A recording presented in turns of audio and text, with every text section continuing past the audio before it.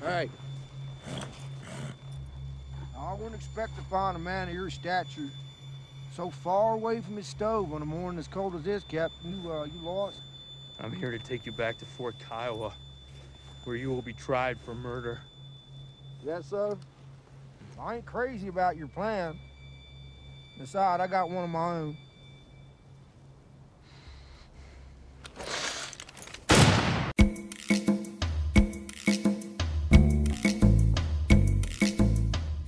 Welcome to The Rank with John and Zach. I'm John. I'm Zach. We've been friends since Cub Scouts, and now 30 years later, we decided to start a podcast where we'll be ranking anything and everything. You know, the natural progression of events for millennials. You're probably wondering what credentials we have to rank anything.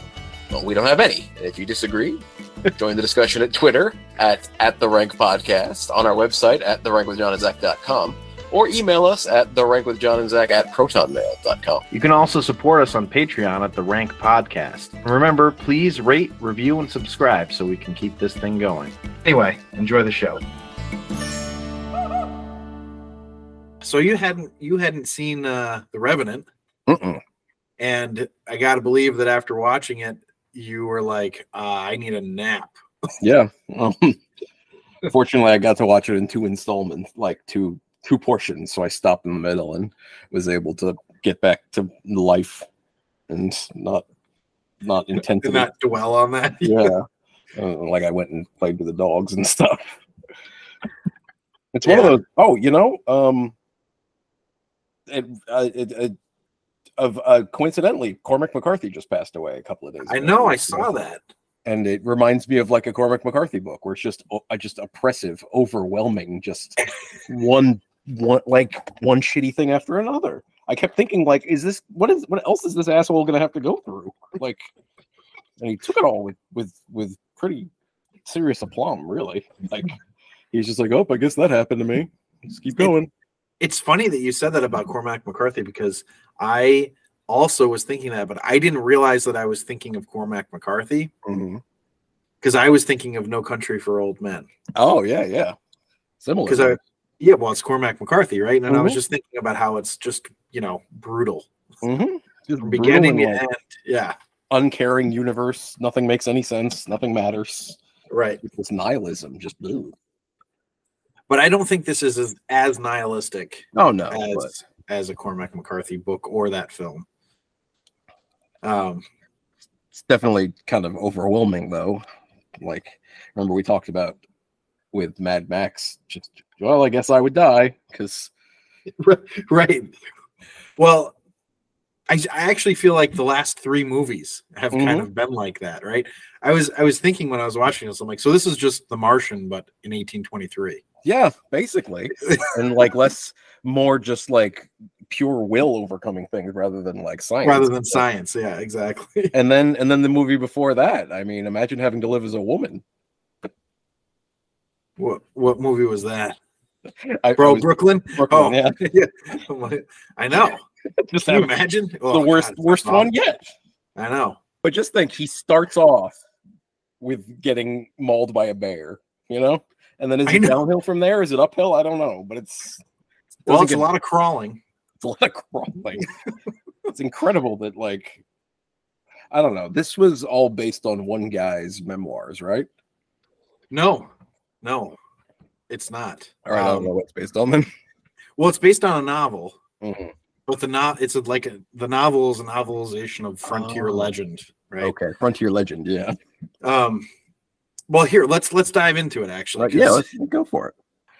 All right. So in every episode, we have a little bit of banter to start off with, which you just heard, and then we go into a kind of a brief summary of the movie. Then we do some potent notables, which are just the interesting tidbits and information that we've uncovered about the production of the film. And then we do a movie overview, which is us essentially just talking about the whole synopsis and plot of the movie from beginning to end. And then we do the rank, which is what you're here for. It's a ranking of the film on a scale of 1 to 10, 1 being the worst, 10 being the best, in 10 different categories. That cumulative score between Zach and I in all 10 categories, or 20 categories in that case, is how we come up with the total ranking. So let's get into it. So today we're ranking The Revenant, as you may have seen from the title of the episode, which is the 2015 film starring Leonardo DiCaprio and Tom Hardy, written by Mark L. Smith and Alejandro Inarritu, who also directed it. And it was partially adapted from the novel by Michael, I'm not sure how to say his last name, but it's Punke. And because I enjoy Arrested Development, I am calling him Punke. Now, it was nominated for 12 Academy Awards. It won Best Cinematography, Best Director, and Best Actor. So 3 of the 12. The other 9 nominations were for Best Sound Editing, Best Sound Mixing, Best Visual Effects, Best Film Editing, Best Makeup and Best Makeup and Hairstyling, Best Costume Design, Best Production Design, Best Supporting Actor, and of course, Best Picture. So, The Revenant is a movie that was inspired by true events, which is always sort of a dangerous moniker for a movie to have. The movie is set in 1823, in the 1823 American frontier, and follows the harrowing journey of fur trapper Hugh Glass. After a brutal bear attack leaves Glass severely wounded, his hunting team abandons him, believing he won't survive.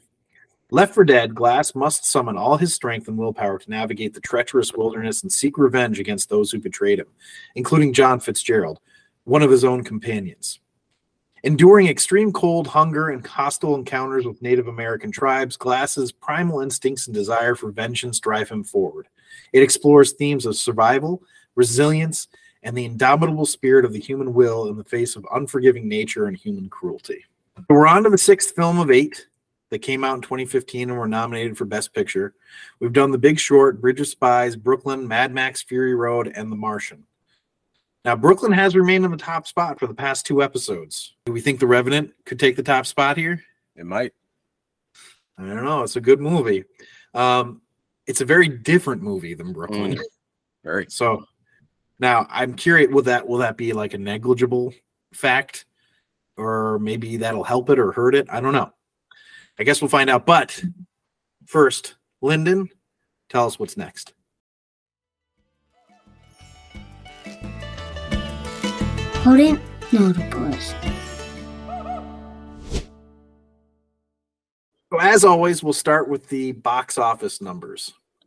The Revenant made $183.6 million domestically and $349.3 million internationally for a worldwide total of $533 million against a budget of $135 million. That feels like a lot for this kind of movie. It does. And here's where we get into our first real potent notable too. So this movie did make a significant amount of money against a pretty significant budget, right? What's interesting about the budget is that the original budget was $60 million. Goodness. So not only did it go over budget, but more than doubled its original budget for reasons you're going to find out soon enough here. Now, to star in this film, DiCaprio agreed to a pay cut from his normal $20 million fee in favor of splitting first dollar gross points. So that means he received a percentage of cinema ticket sales, right? Mm-hmm. Of course, the risk paid off as he ended up making $50 million from the film. Mm-hmm. So it became actually his highest payday. So it was shot chronologically on an 80-day schedule that took place over a total principal photography time period of 9 months. So this is sort of an unusually long production time, and that was due to the cold weather conditions, right? The remoteness of the locations, and director Alejandro Inarritu's and cinematographer Emmanuel Lubezki's aesthetic plan to shoot only with natural light for maximum realism, which kudos, by the way. So only a few shooting hours were available every day and had to be carefully planned in advance. And I read that and I thought, I wonder how bad Tom Hardy was to deal with on this then. Not showing up on time. Yeah, because I mean, Mad Max, he was kind of a dick, right? And he doesn't even have Charlize Theron to keep him in line here. Right, exactly. So there was one exception to this natural light rule. There was one scene with a campfire where the wind was causing too many light issues with the fire, so they brought in some artificial light for that. According to Lubezki, the cinematographer, quote, "That's all the light we used," which is pretty amazing. Mm-hmm. So production was falling behind, which was a problem because they were Mhm. starting to lose the snow in Canada. So what's the most natural solution to this problem, would you say? Fake snow? No, you fly to the other hemisphere. The entire production moved from Canada to Argentina. I can't imagine what cost them all this money. I know. It's like, how did the cost of the production balloon so much? So that's basically, why the production budget went up. But it was like 60, then it was 90, and then it ended up being 135. Mm-hmm. Can you imagine like having a director that's just like, I'm just gonna need 20, 30 million more again. Well, I don't know who the producer was or whatever, but I can just imagine him having little fits, every time he gets the new bill or whatever. Yeah, right. I like to imagine like a simpering like accountant having to go into like the royal chambers. He's like the royal bookkeeper. He comes in, Sir, I'm sorry, but the Revenant has gone over budget again. what? Yeah, you know what they needed is they needed the guy that Tom Cruise played in Tropic Thunder. Okay, so if you see, this is why I'm not friends with anyone famous, because if I was friends with people who are famous, I would get in touch with Tom Cruise and beg him to do that scene, like to improv, getting like having to pay for that inflated budget. Oh man. But yeah, so moving on to some of the not budget related potent notables. So I don't know, did you know that Leo is a vegetarian? I did not. Yeah, so he's been vegetarian for years. I mean, I guess it's like one of the staples of his personality. And I actually remember this story at the time, but he chose to devour a raw slab of bison liver. Okay. So that's like the one time in 20 years that he hasn't been vegetarian, I guess. Mm-hmm. But he basically was like, they gave him this fake liver, and he said it looked so fake that he was like, just give me the real thing.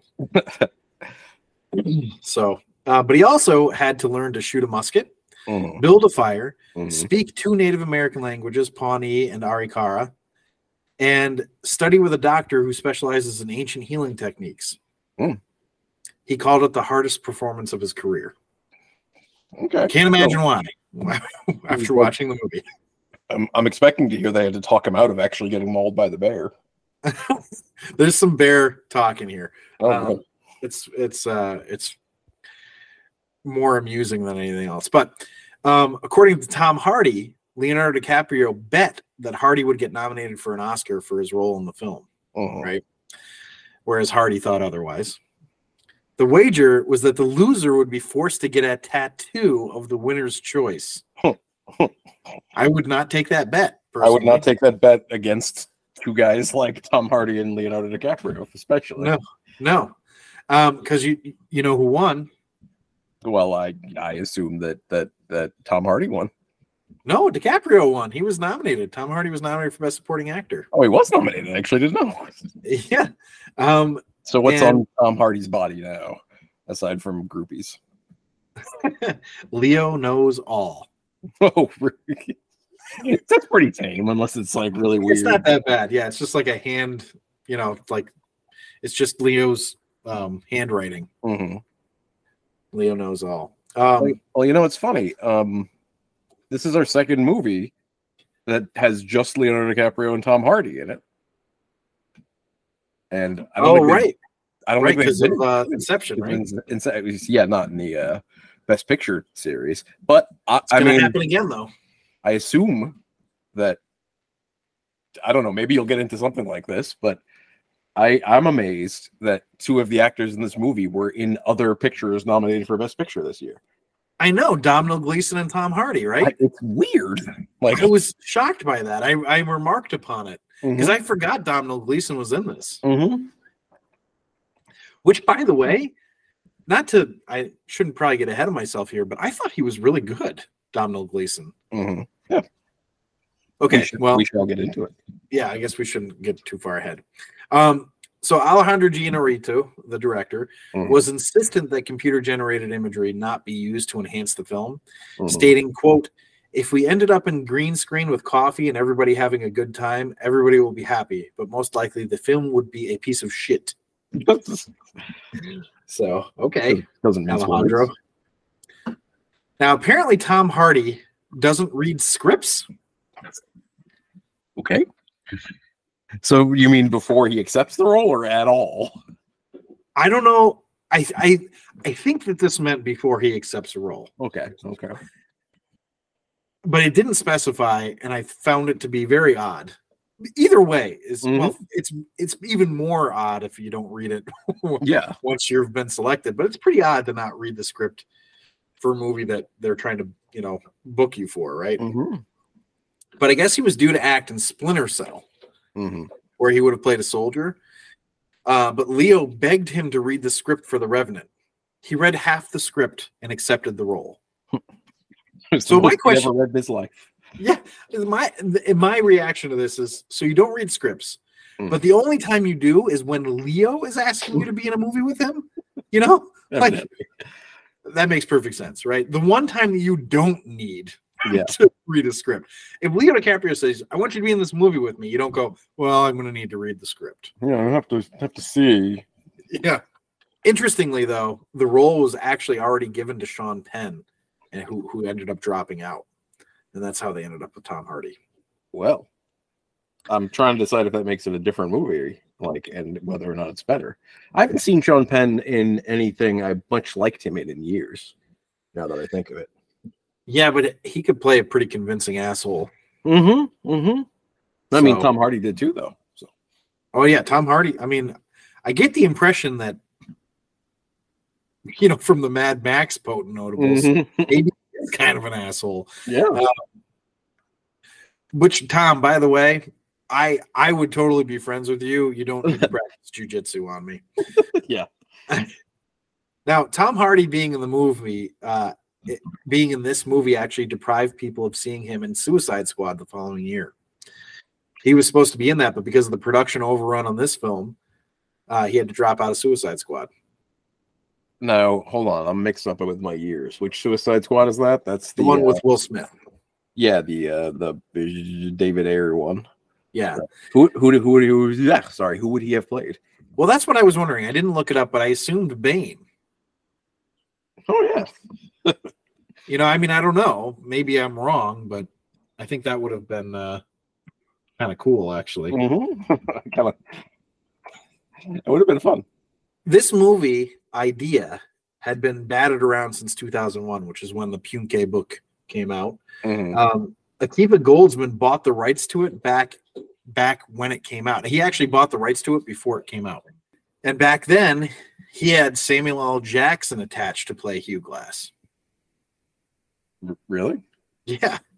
I mean, I know that a high percentage of people who went to frontiersmen, I suppose I should say, in the Old West were of color because where else are you going to go? So I suppose that's not that weird. But I mean, was Hugh Glass actually black or? No, he was a white guy. But I do think it would have been an interesting. I think that would have been a cool movie. I wouldn't mind seeing the version of that.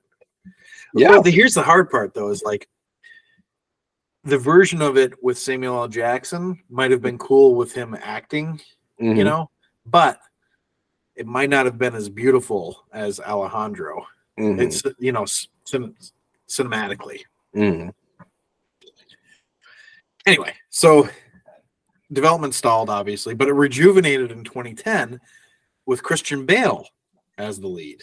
I can see that. Yes, that one seemed very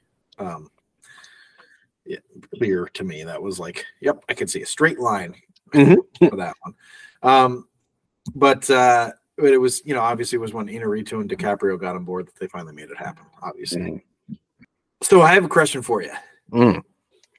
Would you rather have seen Leo play Hugh Glass or Steve Jobs? I guess probably this one, you Glass, because I don't know. I guess I have just no interest in seeing anyone play Steve Jobs, so it's probably an unfair question. It's interesting you say that because I also don't give a shit about Steve Jobs. I actually don't understand the fawning over him. Yeah. But whatever. That's not that's not this podcast. Anyway, the reason I ask is because Leo was, so in some alternate timeline, Leo never dropped out of doing Steve Jobs in the movie Steve Jobs, which was eventually portrayed by Michael Fassbender, whom Leo beat out for Best Actor for his portrayal of Hugh Glass in our time. Oh, you see? So he made the right choice. I don't know what I mean by you see, but you see? Why you never, I don't know. Let's move on. So here's some production stuff. Inarritu originally wanted a huge pile of human skulls to be showcased during one of the dream sequences. Yeah. You know the sequence I'm talking about. Mhm. He intended for this to symbolize the future demise of the Native Americans in the film. But production designer Jack Fisk then showed Inarritu a photo from 1850 of men standing among a huge pile of buffalo skulls and explained to him about the awful history of the Native Americans being deprived of their food source by the government. So Inarritu decided to change the scene from human skulls to buffalo skulls in order to recreate the photo. You know, I've seen that photo too. I have too.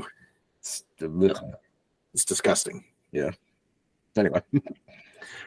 There were a lot of crew members that quit or were fired during the filming of this movie, many of whom voiced safety concerns.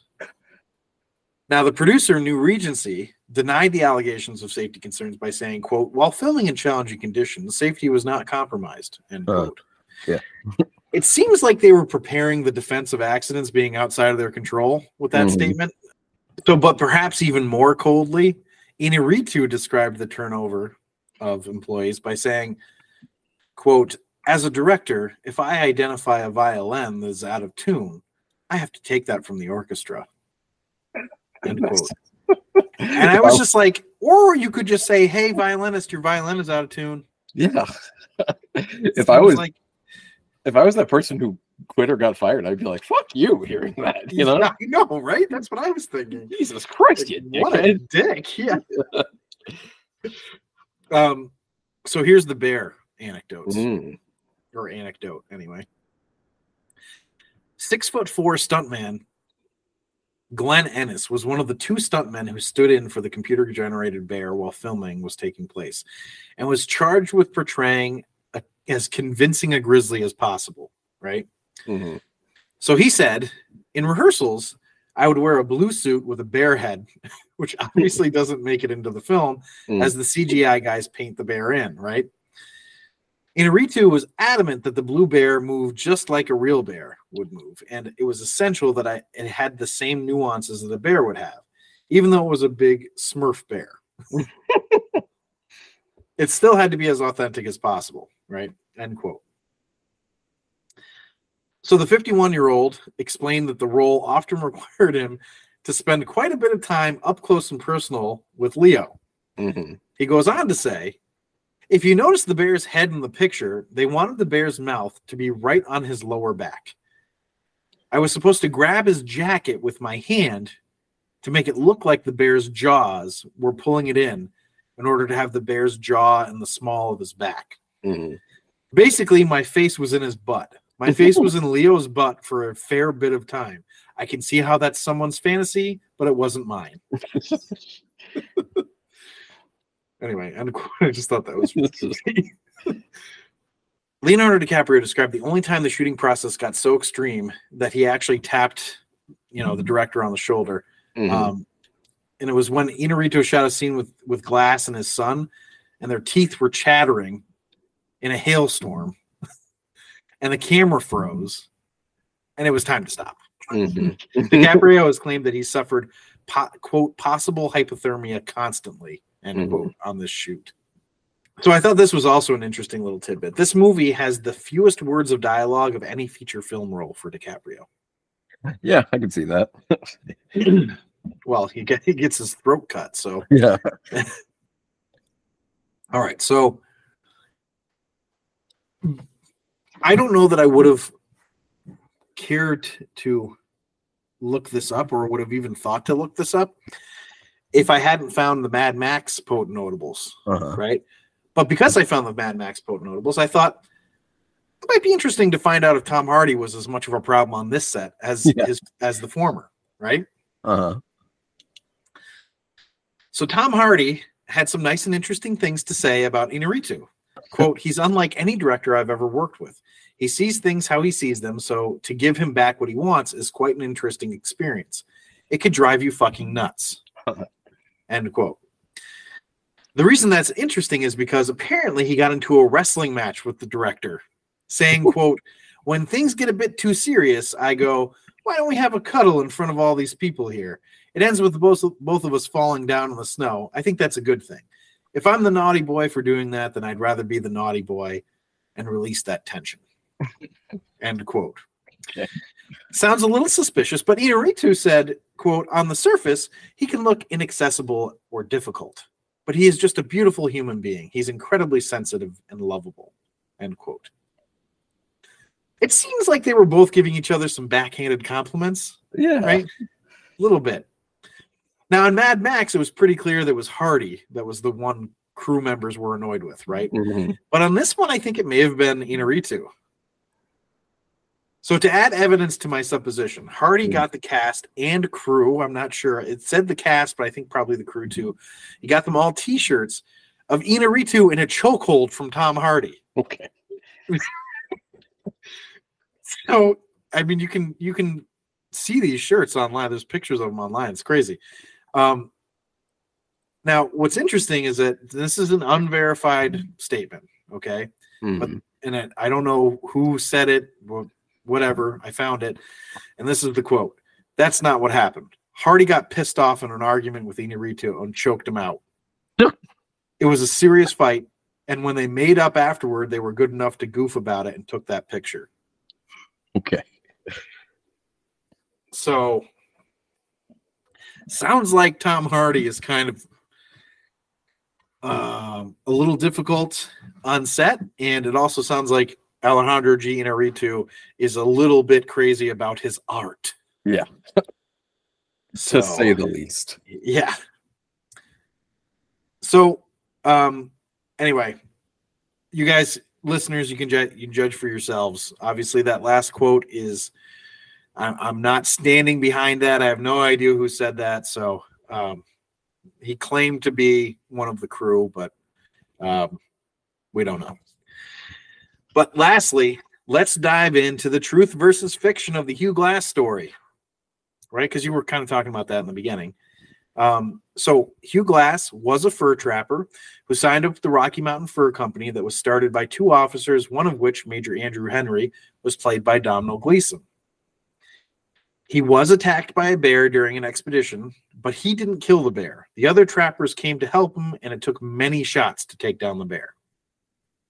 He was, however, left for dead by the other members, and two of them, Fitz and Bridger, were paid to stay behind to give him a proper burial, which is kind of what we see in the film, right? Those two, seeing that he was refusing to die, dug a shallow grave, took his weapons, and left to rejoin the other members of the expedition. So here's where things get tricky. There is no evidence that Hugh Glass had a son, and the idea that he was married to a Native woman, is actually just legend. Mm-hmm. There's no proof of that either.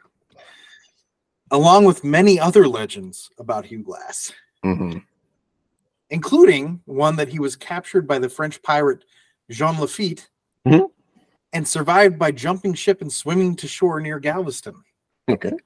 What's also interesting is that the tale of how far he crawled went from 80 miles to 100 miles to 200 miles. So a little bit like the budget to this movie. Exactly. I'll tell you though, 80 miles being, I don't know why you need to exaggerate that. Crawling for 80 miles seems pretty fucking crazy. Yeah. Also, Hugh Glass did catch up with Fitz and Bridger eventually, but instead of exacting revenge, he forgave them. Okay.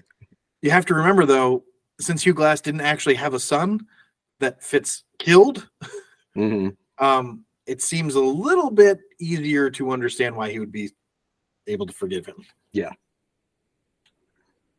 Interestingly, though, Hugh Glass was eventually killed by the Arikaras, or Re, as they're called in the film. Yeah. So that's it. Those are the potent notables. They were potent indeed. I know it was a lot. So, well, it makes up for, what was the last one that had like no potent notables? The Nice Guys. Yeah. Which wouldn't be on this series, but yeah. But yeah, let's get into the movie overview. Movie overview. So, right off the bat, I was just thinking I sometimes get a little bit nostalgic when I see the 20th Century Fox instead of 20th Century Studios. Yeah. And maybe that's silly, but I was like, oh, it's Fox. No, yeah. There's still a thing. I missed the 20th Century Fox fanfare before the Star Wars music opening. Oh, I know. Those go together in my head. So yeah. Now we go right into it, right? And it looks like some bleak stuff right in the beginning. Right off the bat. And I'm guessing the beginning is, at the time I was like, I'm guessing this is like white people destroying their home, which I was right. I was also thinking, as we're getting into this, I was like, wow, it already looks beautiful. And then you've already remarked upon this, but the next thing I noted was, hey, this is the second best picture with Domhnall Gleeson and Tom Hardy. Yeah. So basically you've got Domhnall Gleeson, Tom Hardy, Leonardo DiCaprio. All these guys are part of this fur trapping expedition, right? Yeah. And they get ambushed by the Re, the Arikaras. Yeah, I had to look that up to see what tribe they were talking about there, because it kept saying Re, and I was like, I don't know that. I didn't know the Arikara either. I didn't either. That was new for me.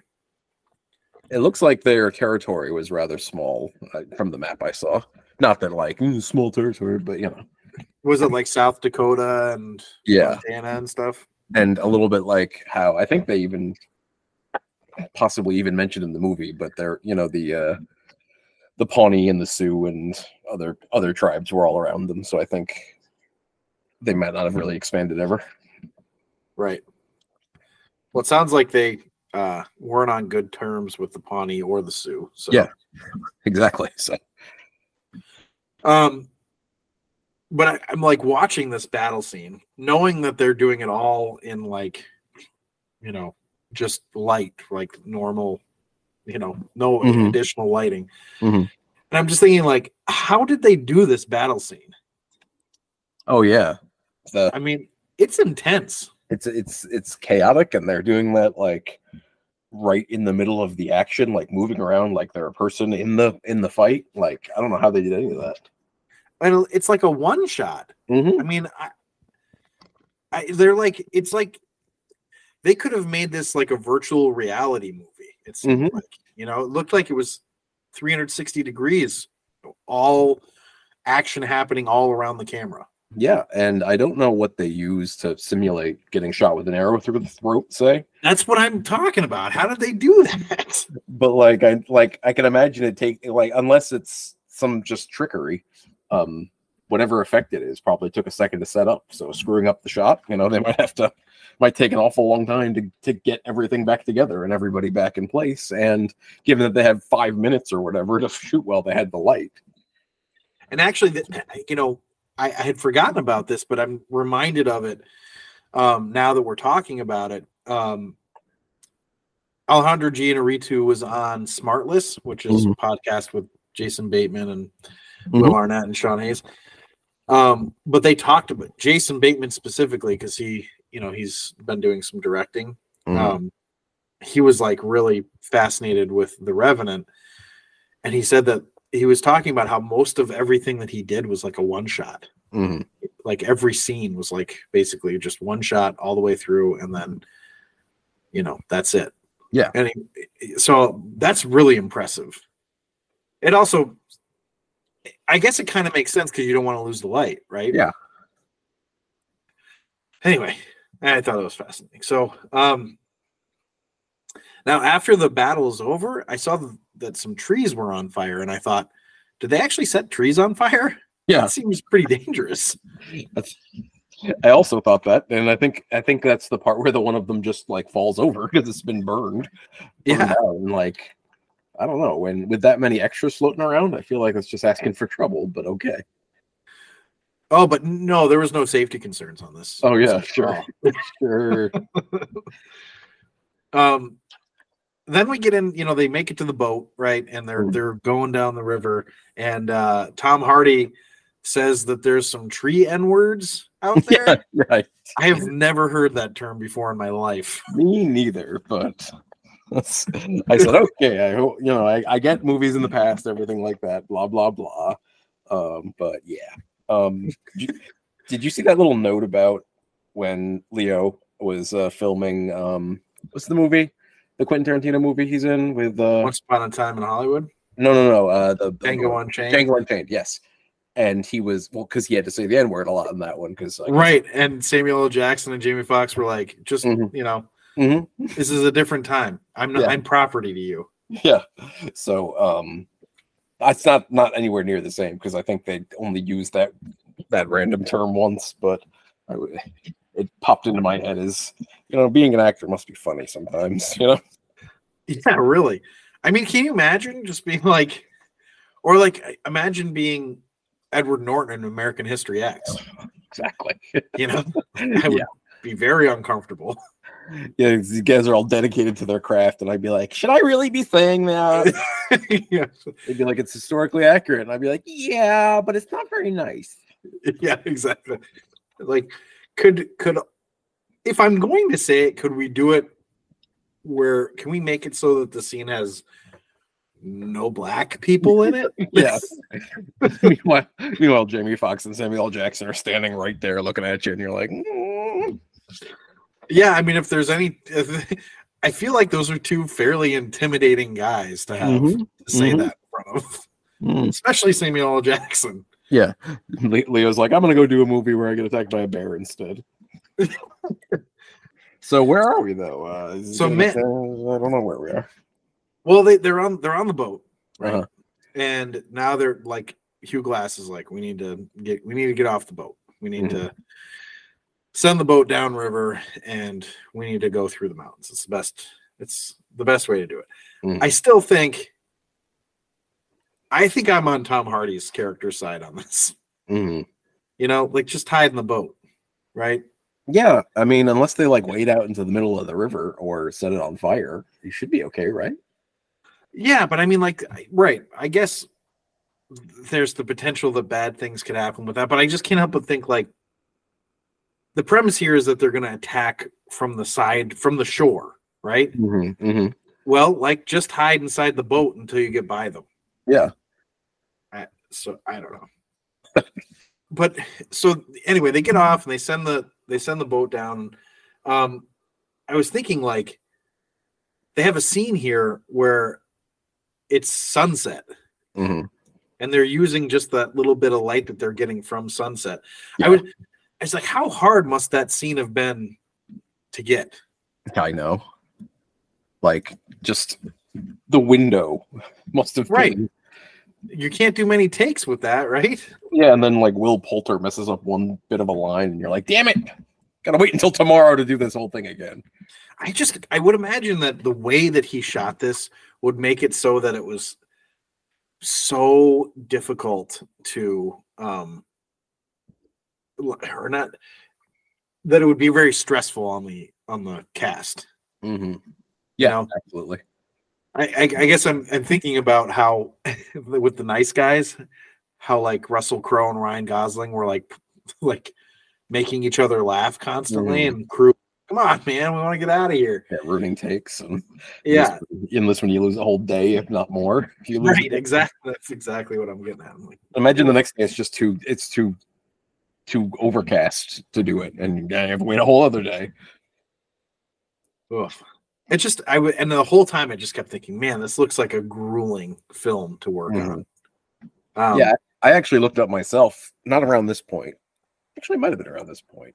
I looked up about the cinematography in this myself and saw the thing about it being natural light kind of around at this point in the movie, and I was like, really? Like, and then from then on I was looking like, I don't understand how you can film in a forest and get enough natural light to do it. any light whatsoever. Because if you ever tried to take a picture with like your phone, and I know that phones are not as good as whatever cameras, but like you're like, okay, this is the darkest thing on earth suddenly. Like I can see fine, but I need long exposure over here. I need the Hubble telescope just to collect enough light to film the Revenant. Yeah, I thought it was absolutely bananas. I've never heard of such a thing. I will say though, it's really gorgeous, and it made me like the whole time I'm like, man, why don't we do more movies like this? And then I'm reading about the production. I'm like, oh, that's why. Exactly. Yeah, I mean, I don't know. Is it one? I kind of wonder if there's a way to get that effect without actually just using the natural light, and if that would be better or worse. Because do you know if I imagine they filmed this on digital, right? I would think so.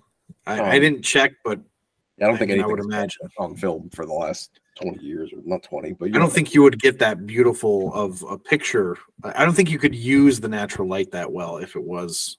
Yeah, if it wasn't digital. Yeah, there's a limit, and like I kind of wonder how much was done in post production to sharpen anything up, and I don't know. Maybe it's one of those things where I kind of wonder if it's what I'm trying to say is it like a noticeable difference, and it might be, I don't know, or is it just one of those things where sometimes filmmakers are like, it needs to be authentic, because like Werner Herzog used to talk about the voodoo of the location.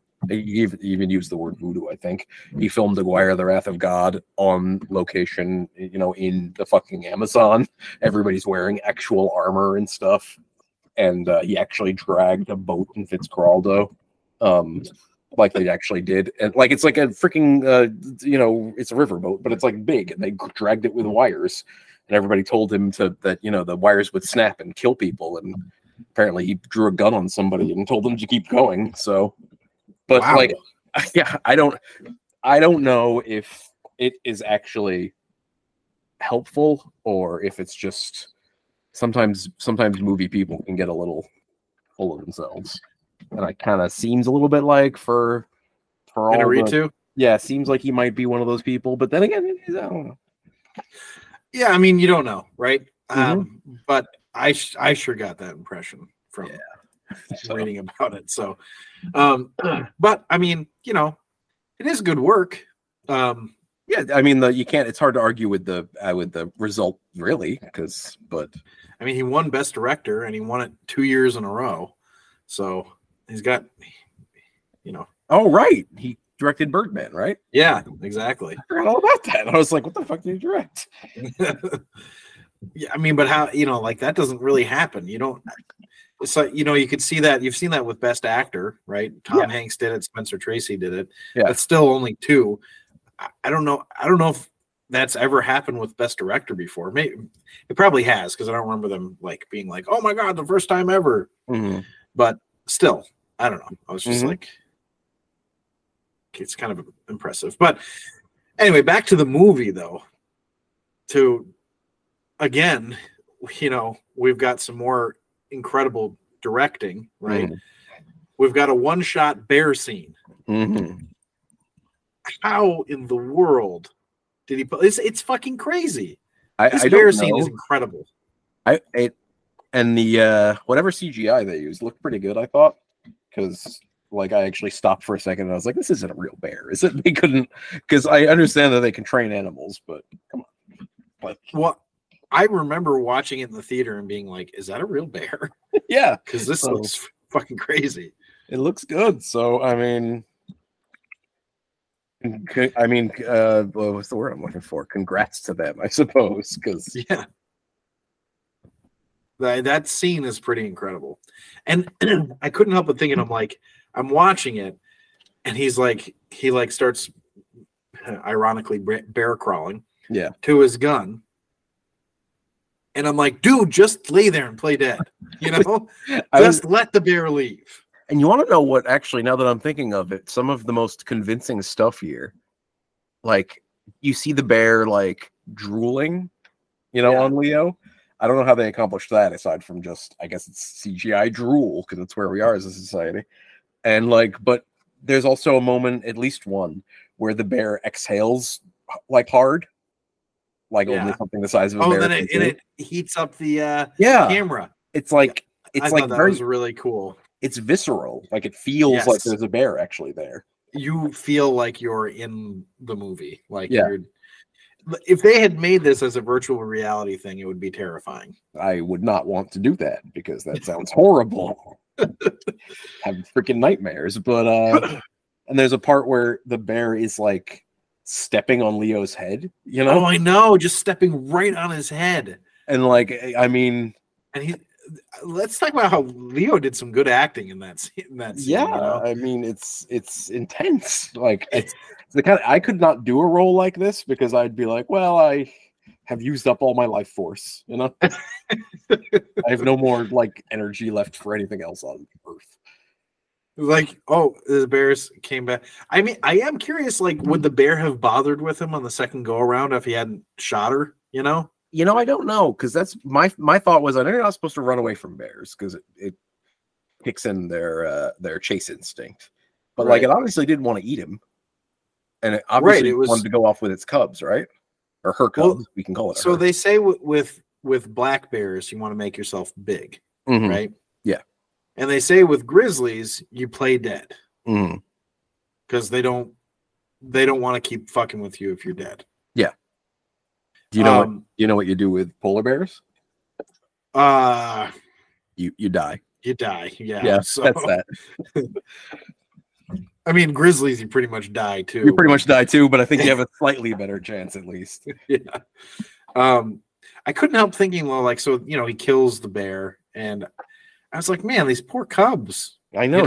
They're probably gonna die too. How about that? Like, I get. I mean, it's the olden days, but like, I don't know. I was sad too. Yeah, I felt bad for the cubs. I was sad for a couple of animals in this movie, and it's a lot of people die too. But you know how it is. Yeah. I was like, there's billions of us, Yeah, there's not so many. There's not all that many bears. Actually, I don't know if there's a lot of bears left or not. I don't know. Well, there's definitely not billions of them. Yeah, that's true. If there were billions of them, there wouldn't be billions of us. Man, how about that? A war between the humans and the bears? Like, I'm thinking like the polar bear armies in His Dark Materials. That'd be cool. I'd watch that movie. Well, Joe Rogan would be terrified of that movie. We haven't even seen a bear's true potential, John. Because if somebody could teach a bear how to lift weights, can you imagine? And imagine a bear on steroids, on bearoids, you might say. On bearoids. Oh gosh. Well, anyway, you'd have Barry Bonds. Oh, there you go. That's a bear on steroids. Yeah. I'm sorry, I made myself laugh. You ever think of something and you get all excited? You should have seen my face. I was like, oh, I gotta say this. It was a good one. I get why you were excited about it. Anyway. But yeah, goddamn did Hugh Glass get fucked up. Yeah. Jesus Christ. It's like, it was gruesome. It was very, very disturbing almost. Yeah. I was just like, I'm watching them trying to. When we get to the part where they're trying to help him, I'm just like, okay, I get it. Mm-hmm. Can you put it away? Yeah. I feel like every woman who saw Louis C.K.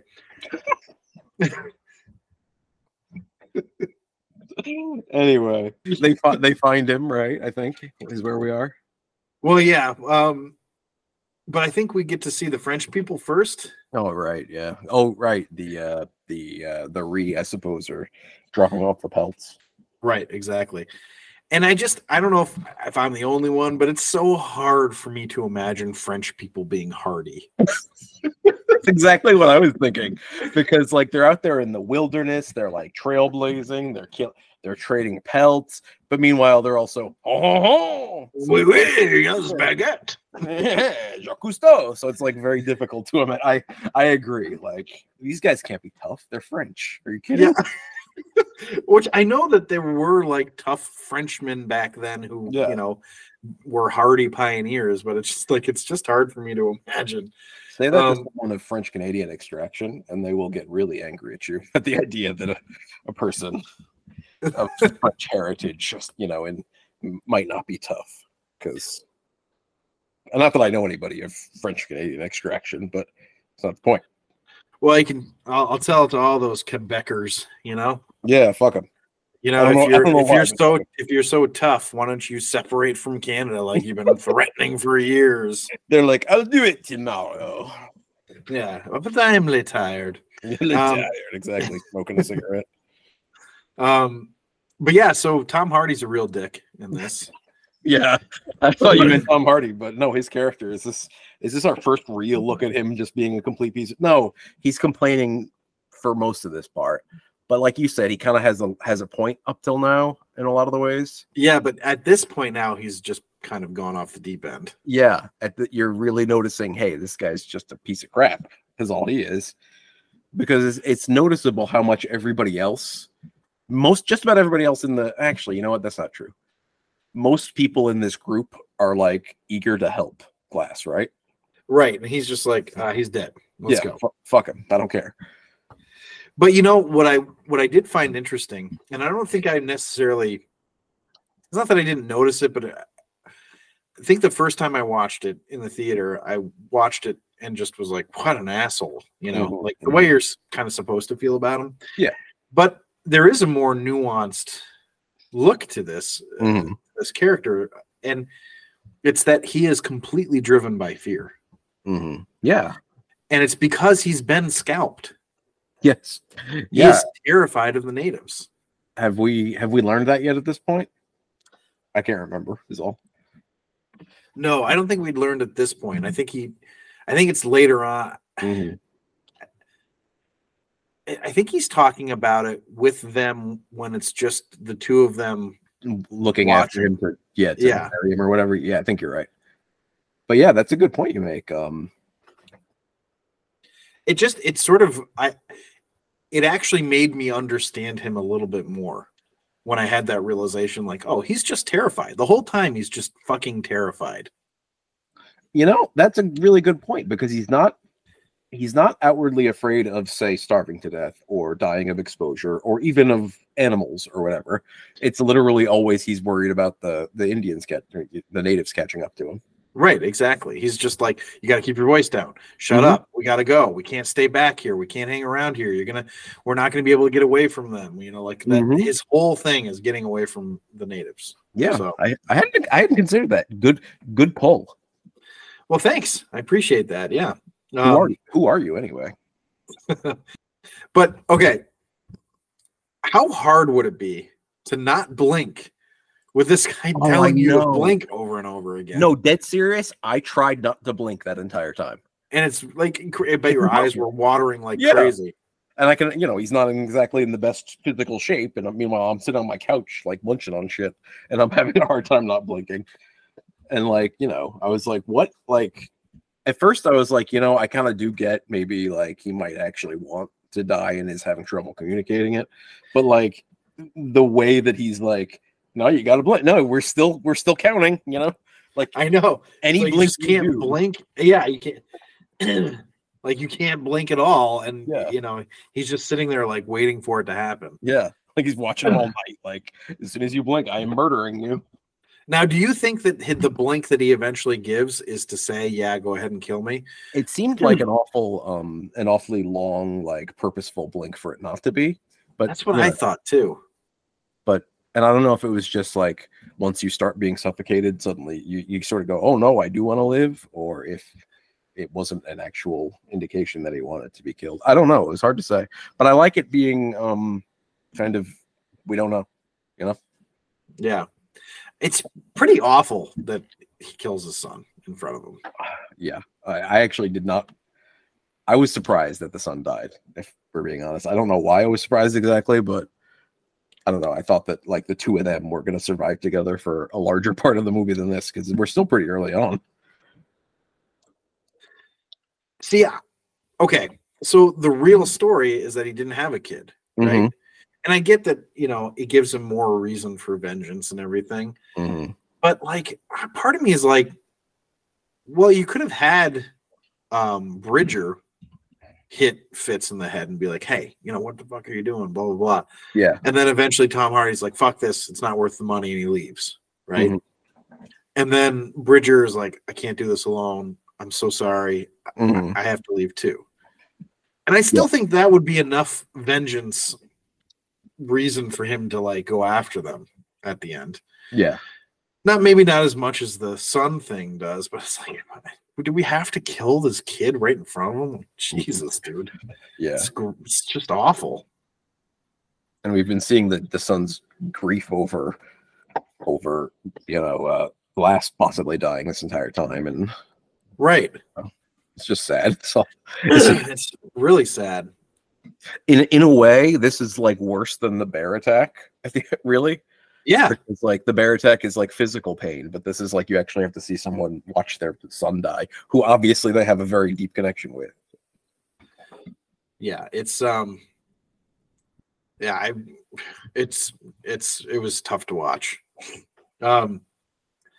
Although another thing I didn't understand was at this point, why Fitz wouldn't have just killed Hugh Glass and Bridger.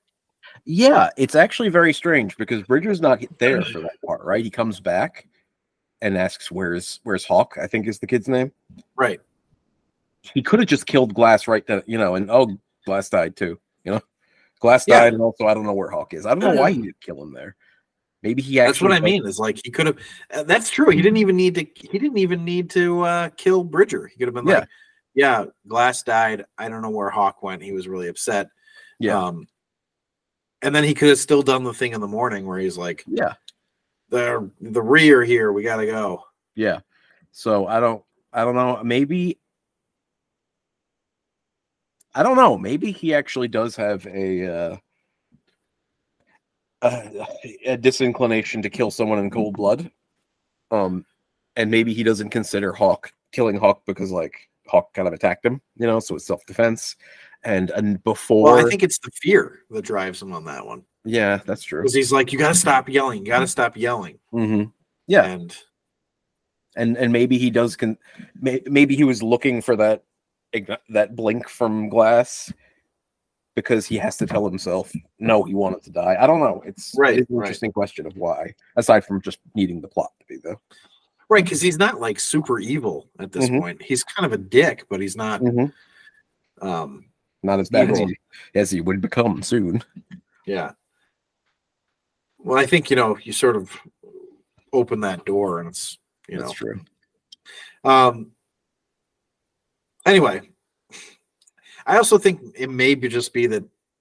So I think you're right. Maybe that he doesn't want to kill in cold blood. He also probably thinks, the guy's going to die anyway, and I'm just going to convince this guy to leave with me, right? Yeah.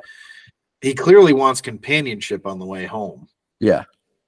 So that must be the driver there. I don't know. It's interesting. He's a really complex character, I feel like. Yeah, for being such a shithead, once you actually start thinking about him, like there's more going on there.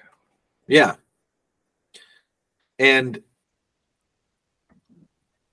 so the team now is like they're climbing through the mountains and stuff. They do not look good. Yeah. This is the point where it doesn't look like a single one of them is getting out of there alive. This is I think the point where they split up even. Some of them go right. Some of them go west, some of them go east or something like that. Yeah, and some of them cross the river and some don't. Or yeah, maybe that's further along in the movie. I don't remember. I can't remember either now because one of the things this movie does is all of the little moments of like when I was watching it, I was thinking to myself, this movie's kind of a slog. Like there are a lot of like long stretches where not a heck of a lot happens, but now in retrospect, you feel like you were on this like endless like trek back from the wilderness with them, and it's like easy to forget which moments were which exactly, because like so many bad moments just kind of blend together in the malaise of your mind. And I was just thinking continuously, like, these guys, I feel like they would all do better off if they just stuck together and weren't dickheads to each other constantly. I know. Well, also, I mean, so these are actors, right? Uh-huh. And they were walking through that fucking river. Ugh. How cold must that have been? I don't know. The actors, I mean, there's snow and ice all around it. Mm-hmm. Like, that's a cold damn river. Yeah, I was wondering in real life, like, how anyone survives that. Yeah, I know. I'm like, and I feel like people got wet an awful lot in this movie, and then not freeze to death. I don't know.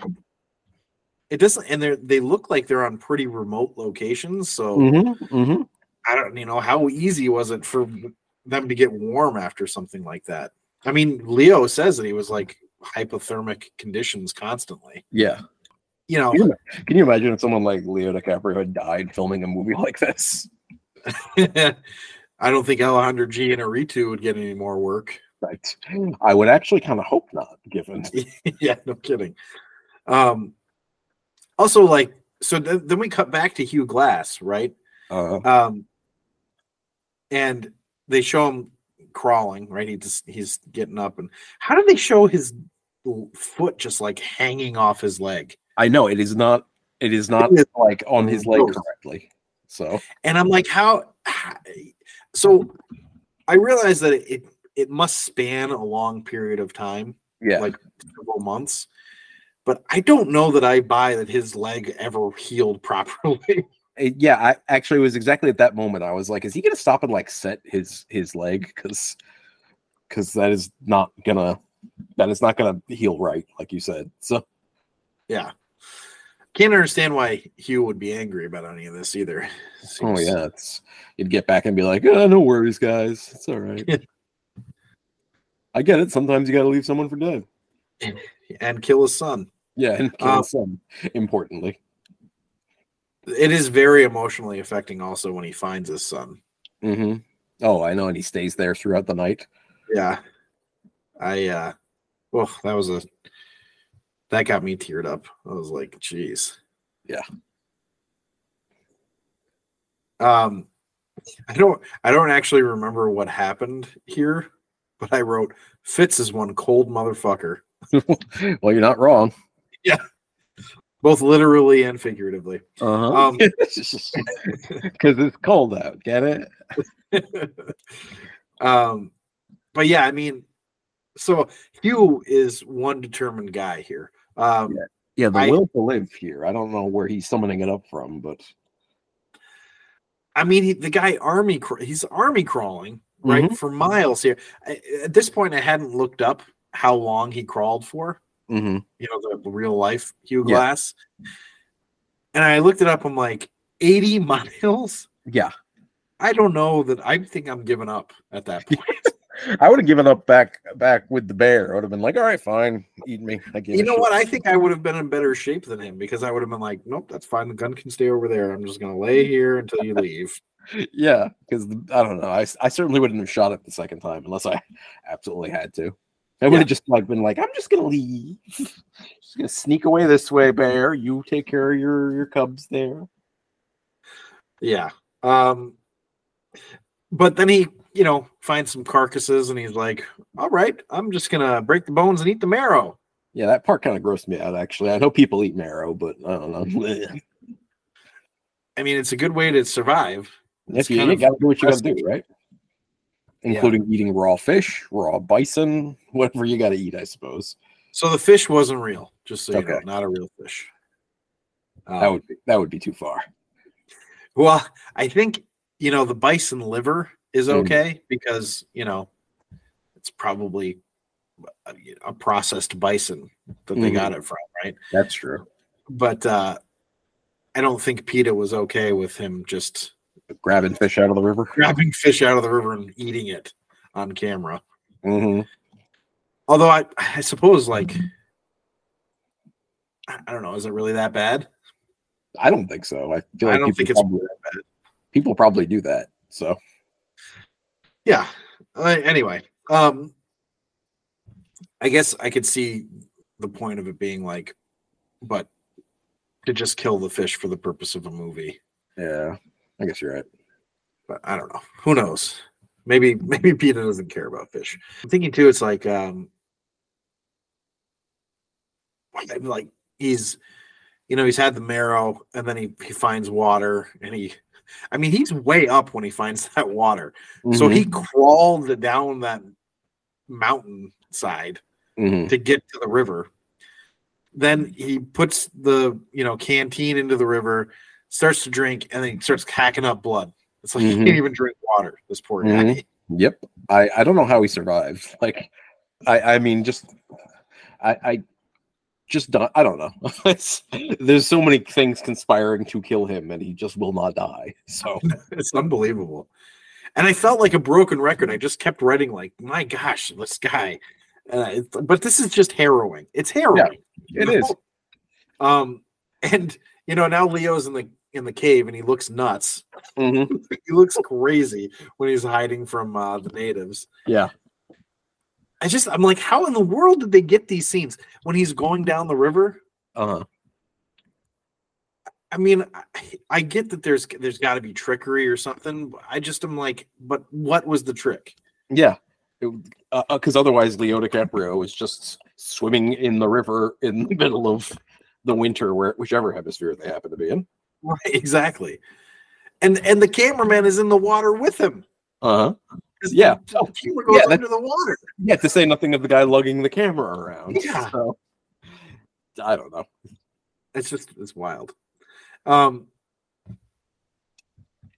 then they give it like a really beautiful sort of panoramic shot of the wilderness.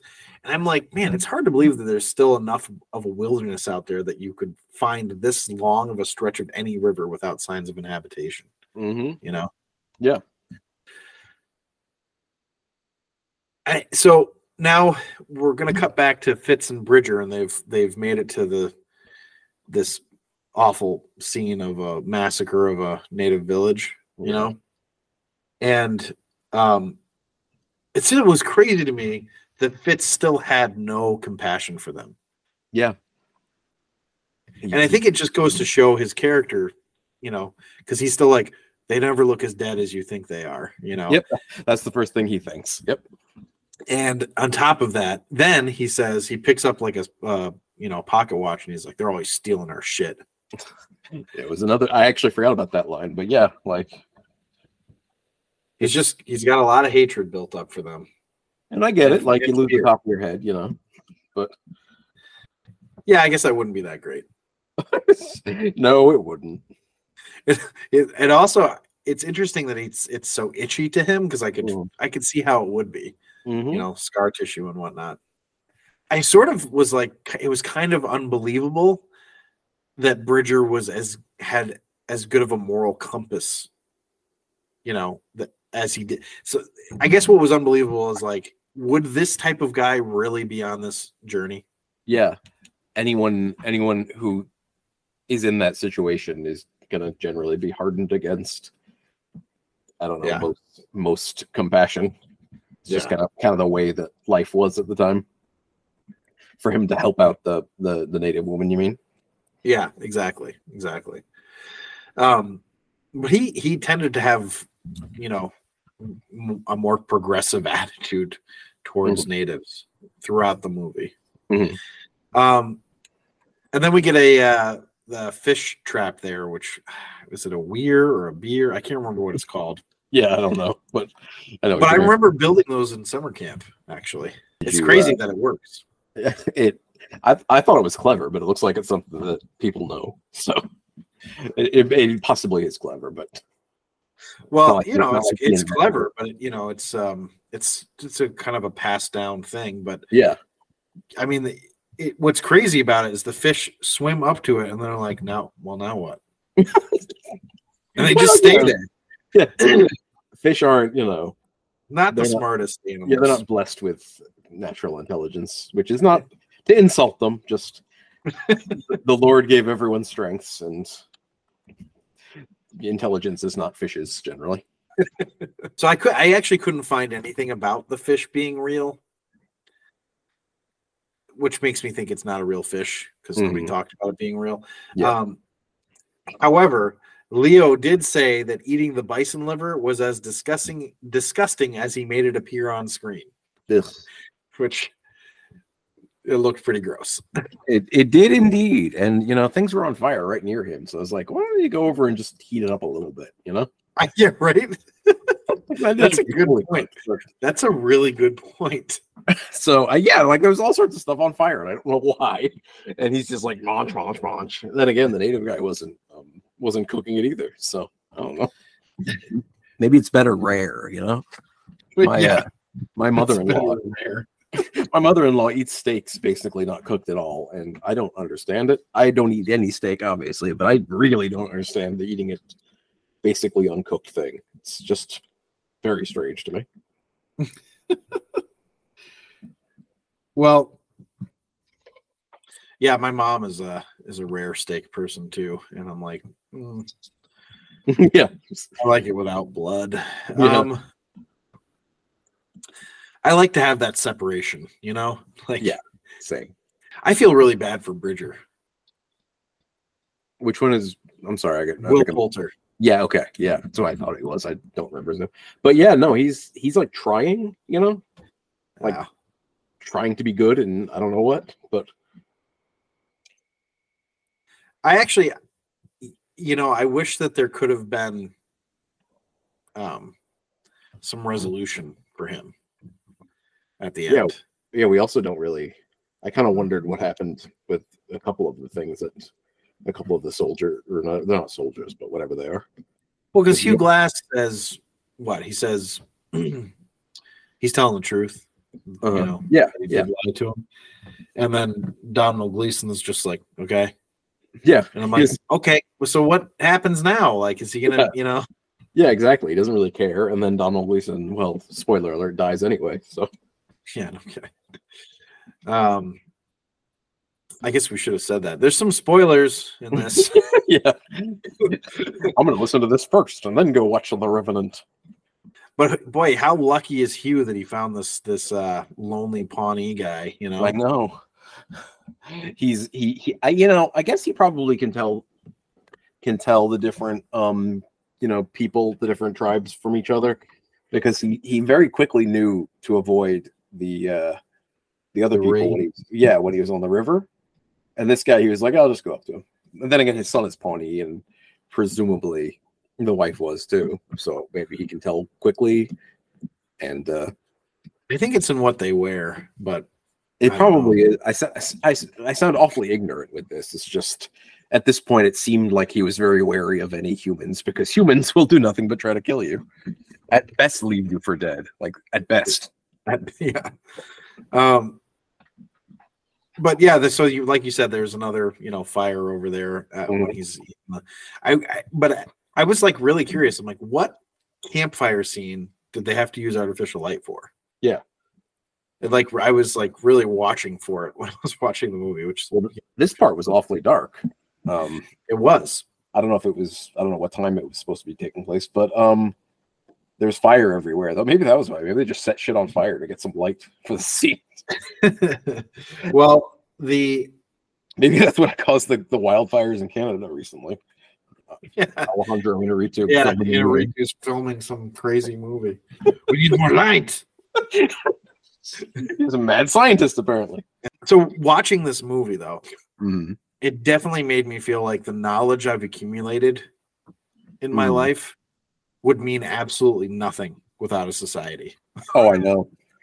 Like, I have no survival knowledge at all. You at least knew to make the fish trap. I wouldn't even have been. I would have been like, hopefully I can catch one with my mouth. Yeah, but I would have been like, where's the water? You see, I feel like I might have been able to find the water, assuming there was water to find. Yeah. So, I guess I'm sort of lucky I grew up in a situation where I don't need to be reliant on my survival wits. Well, then again, if you grew up in the olden days, maybe you'd know a lot more about how to survive in the olden days. No, I think that'd be what they'd call a dandy. Oh, I see. You're like walking around town with your top hat and your walking stick. Saying, Yep. What? What? That's all you know how to say. But yeah, his wounds are gnarly. They really are. I was wondering. Oh, go ahead. You said this was nominated for best makeup, right? Yeah, that's what I was just going to bring up. Okay, so because it looks convincing as fuck. So yeah, I was wondering what like the makeup was like to put that on all the time. You know, and then you get off of like having to play this role, and then you're still in like the Canadian wilderness or whatever the hell, like just sitting in your tent. I don't know how do they do this. I also think so. Leo took like 2 years off of acting after this. I think I took 2 years off of acting just watching him. But I was thinking like the luxury that this guy has to just be like, well, I made 50 million, so I'm just gonna not work for a couple of years. I'm just gonna stay on my yacht. Yeah, I love how like they, it's funny the way entertainment like media will be like, oh, it was such a grueling shoot that he took time off of acting. He's just taking some time to sit back and do, like just think about him, like work on himself or whatever the fuck, Yeah. And they say it like they're heroes. And I'm like, well, I'd fucking love to take 2 years off too, motherfucker, Yeah, I mean, I'm sure it was difficult, but the 50 million makes it a bit easier. Yeah. Give me 50 million and I'll do all that stuff he did. Okay. Yeah. I won't do it as well, but that's not the point. Exactly. So anyway, then we get back to the Frenchies, and I put fucking Frenchies on the because of course and it's funny because I don't know if it's because I remembered or what, but I like knew when the Native Americans showed up and they're like, I can't find Pakwana or Paukana, or I can't remember what the name was of his daughter. Mm-hmm. I'm like, I bet the French have her. Yeah, exactly. And sure enough, they do. And pretty fucked up. Yeah, they're not treating her all that well. This is like the moment where I was just like one fucking thing after another, because he finally meets like this Pawnee guy, right? The Pawnee and then they kill him. The Frenchies kill him. And like, I'm not saying they became close friends, but the guy helped treat his wounds. They shared meals. You're like, oh, finally someone's helping me, and it's nice. And they fucking murdered him and hung him from a tree. How nice. Like just waking up to what new horrors await me in life now, Like I can't even. I know. I just was like, man, fuck those guys. Mm-hmm. And we go back to the fort. Now he's already given Fitz $300, and then Bridger wouldn't even take the money. Yeah. Which I feel like if I was the captain or whatever, I'd be like, hey, Bridger, like later on, come talk to me. I want to know what really happened. Yeah, exactly. Without this other guy present. So he's just like, oh, he doesn't want the money. Okay. He's like, okay. It says he's beating himself up, so that makes sense. No need to pry any further. I won't question this in the slightest. Because my history with Fitz seems to show me that he's a real stand-up guy. Mm-hmm. Anyway, but now he's like kind of a real stick-up artist, He's like, you've got money in that safe of yours, so yeah, that's the point I would definitely start to, well, not start to, but like think about from the Domhnall Gleeson character's point of view. He just gave him $300, right? And the guy's like, so we getting paid yet? And I'd be like, I just fucking gave you money. Relax. Yeah, exactly. Like you got more money than anybody else in here got. Yeah, except my safe, I guess. Yeah. The richness of this camp goes my safe, and then you. Yeah, right. You're just slightly less rich than a safe. It was actually at this point with all the crazy shenanigans. Because this is when he's like falls off the cliff in the with the horse and survives. I know, right? Just like, another fucking issue, exactly. And I was like, this is like the 1823 version of The Martian. Yeah, it's just one issue after a goddamn another. And the falling off the cliff, I don't know if it's the worst one yet, but it's not the best one yet. I'll tell you that. Yeah, I was not great. Yeah, I was actually shocked when I saw that because he's riding away and then he's fucking off a cliff. It was, and how they managed that shot, I don't know. Did Leo actually fall off a cliff? What do I know? I also was like, I remember thinking like, how is he getting out of this one? You know, like if only this was like a series, like a TV series. Tune in next week to find out how Hugh Glass gets out of this one. Yeah, and then you tune in next week and it's just a 1-minute episode like Hugh Glass is dead. He did. If you were wondering how he got out of it, he did not. He did not. Okay, welcome to the new show. The Bridger Show. Yeah, the Bridger Show. He's just nice. So yeah, we're just gonna follow him around for a while. But then we see Leo doing his Luke Skywalker impression. Right? I'm sure that's something that people actually did, but it's impossible to watch nowadays without going, "Oh, he's gonna do a Luke Skywalker." It's like the Tauntaun. Well, but with the Tauntaun, we only see like a little bit of stuff coming out. But with this, he's like pulling all of it out, and I'm like, okay, great. Yeah, it was graphic, is what it was. I don't know if hopefully these were fake and not like the real like bison liver that he had before. Because if he actually pulled out like a horse, I guess one of them was probably its stomach. Yeah, horses only have one stomach. They mostly do their digesting in the lower intestine or the large intestine. Anyway, point is, well, that's great news. It's gross, is what it is, and then him getting really in there is just as gross, and like where the ribs poking into him. You know what I mean? I heard him. Well, he broke them. Yeah. And I was thinking too, like, would you really want to be naked? Yeah. The naked part, I'm not sure about. I think he didn't want to get his. He didn't. Yeah, that's the one part. I'm guessing he didn't want to get his clothes ruined or something. Yeah, viscera all over him. But Jesus Christ, like I can see why the in writing the story they were compelled to give him the son, and so he has the revenge aspect, right, to keep him going. Because otherwise, I mean, even with the revenge aspect, it's hard not to question why. At some point, just give up, man. I actually think that the motivation would have been better if it wasn't revenge. If it was just survival, I think it would have been more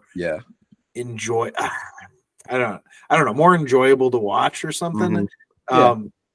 Instead of it's just like this quest for him to kill this guy. Yeah, that's true. It's like, I don't know. It's not the most hopeful reason to continue living.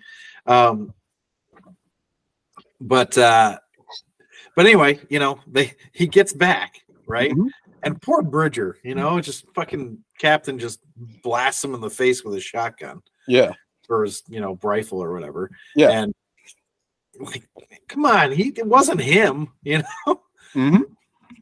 And so then, he's trying to find Fitz. Fitz is gone. And he sits down with Leo, right? And I think this is the most menacing I've ever seen Leo. Yeah, this is I think it was this scene in particular that makes the performance, because a lot of the rest of the performance is good and everything, but a lot of it is just sort of existing, right? Like just being in that situation and just reacting how anyone would react. Here's the part where he actually gets to channel a lot of that pathos into actual words, even though he can barely talk.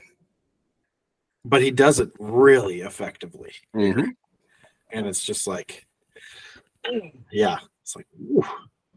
That's why the Domhnall Gleeson character is like, all right, I guess I'll let you come because you're gonna fucking come no matter what I do. Yeah. Well, he looks so good, Anyway. So they Domhnall's like, okay, we'll go together, and then they end up having a fire and they chat, and he's like, "Did you really kill an officer?" And he was like, "I killed the guy who was trying to kill my son." Yeah, and he's like, all right, fair enough. Yeah, I mean, that's a pretty good answer. Yeah. But I was thinking, I think that's the artificial light one. Oh, that would make sense. Yes. Because they don't show the fire there. And I know that the issue was that the wind was making the fire like flicker and pulse too much. Mm-hmm. So I'm thinking that might have been what it was. That's my supposition. And we'll never know for sure. Yeah. Alejandro Inarritu's not talking.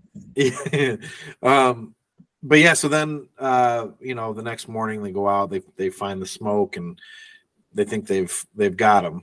Mm-hmm. And I was kind of convinced that Hugh Glass had like sent him in the wrong direction so he could get him. Yeah, I kind of thought that too. That's what I thought was going to happen. But then, the captain finds him, and of course, fucking Tom Hardy gets the jump on him. Yeah. Although I did like, I ain't crazy about your plan. Yeah. So, you don't see who got shot, but you have an idea. Yeah. And then what I didn't expect was for him to be scalped. Yeah, me neither. I actually didn't think. I was surprised he died. Not like really surprised, but a little bit. And then the brutality of it, I was like, Jesus. Yeah. Getting scalped at an earlier point in time really messed up this Tom Hardy character, didn't it? Yeah. Well, again, he's driven by fear, right? He's terrified of Hugh Glass now. And at this point, it becomes like a cat and mouse kind of movie. Right, exactly. Like Bullet. Mm-hmm. Yeah, I just that's messed up. But I remember like when he found that stick. Mm-hmm. Like, what the fuck's he doing with this thing? Yeah.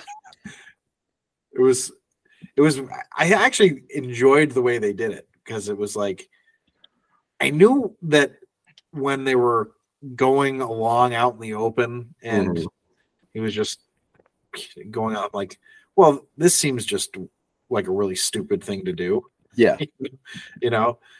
So I knew there was like something there. Yeah. But I didn't remember the stick. Yeah, exactly. I mean, like, you watch it and you're like, well, something's up here, but can't be sure exactly what. And they did it in a way that I was actually surprised at Leo's little ruse. Yeah, I thought it was pretty good. Mm-hmm. I did think it was weird though that he waits for Fitz to figure it out.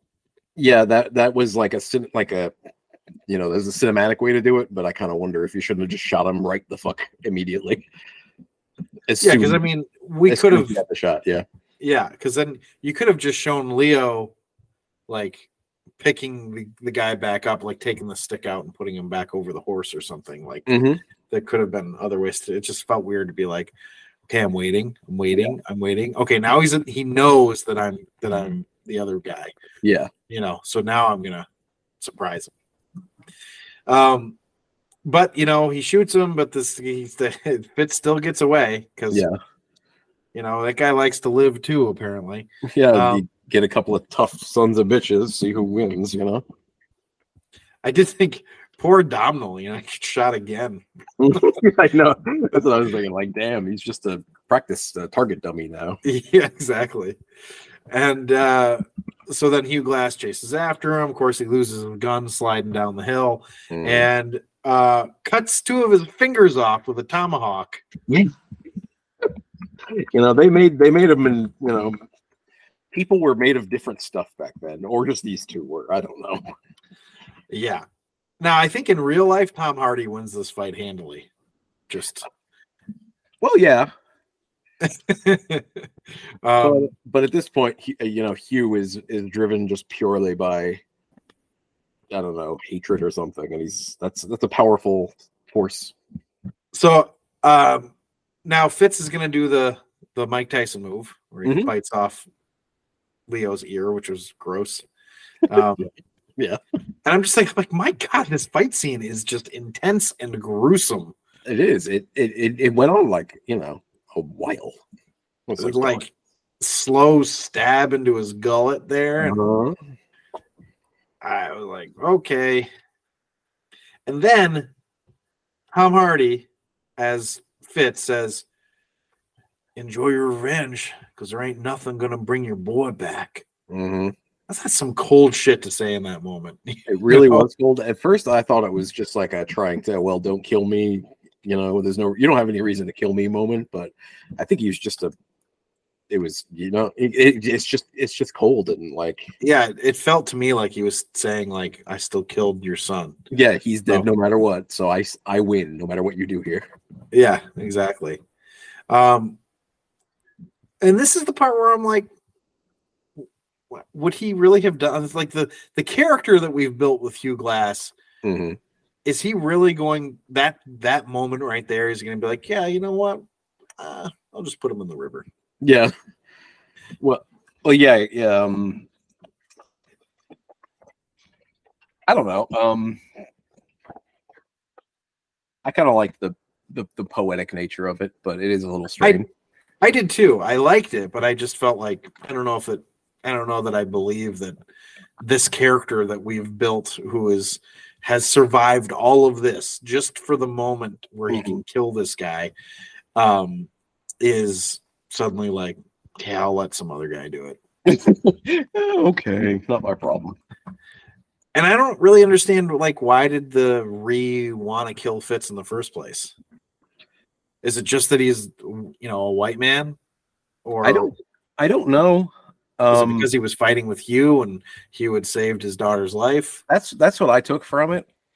But it is kind of an odd moment. Like, I get the he ended up, he was so worried about getting caught by the Ree, and now, this is the situation he ends up in. It's like poetic justice, but like it is a little strange that like the Ree exists to do this favor for Hugh, Yeah. I mean, it was nice in the moment, but looking back on it, it strikes me as a little odd. Yeah, I thought it was odd too. But I was thinking about it during, I thought a lot about this movie after I watched it again. Mm-hmm. And there's at no point do we see Hugh kill anybody not in self-defense. Oh, that's interesting. And I mean that seriously. I said it like it was. Like no, I didn't. I thought you were being serious. But yeah, so that's what I was thinking. I was like, well, maybe it's that he doesn't want to kill somebody in cold blood. Mm-hmm. But I also feel like, the guy was trying to kill you too. It still feels like self-defense. This is after that big long fight, I feel like you can kill him like just to, because obviously he's not going to stop. He's not going to get up and walk away and be like, never mind. Yeah. Although I guess he was kind of walking away, right? I guess so. Still, I feel like that you're forgiven in that at the end of that fight to be like, you know what? One of us needs to go. And so, okay, now here's my final question. Why, and this isn't like this is bad part of the movie, and I don't get why they did it. I'm actually asking because I know that there's a meaning for this, but I just don't know what it is. But why did Inarritu have him look into the camera at the end? I don't know either. It struck me as hokey, like a little bit, because like, what is he looking through the years at? Like it was strange, unless it was like just a connection between people kind of thing. I don't know. I was a bit put off by it, actually. I was too. And I'm like, I feel like there has to have been a good artful reason for it, or at least in his head it was a good reason. I just want to know what it is, because to me it's just like, why did he do that? Yeah, it's like I'm not, and I guess I'm not saying it was like terrible or anything. I just didn't really understand why he was suddenly acknowledging us. Yeah. I don't know. I sort of actually hadn't thought about it. I just sort of went, whatever, and then moved on. I'm glad you brought it up, but now I kind of need to process it a little bit. Maybe by the end of go ahead. Yeah, I was gonna say, well, while you process it, maybe you can come up with something while we're doing the rank. Mm-hmm.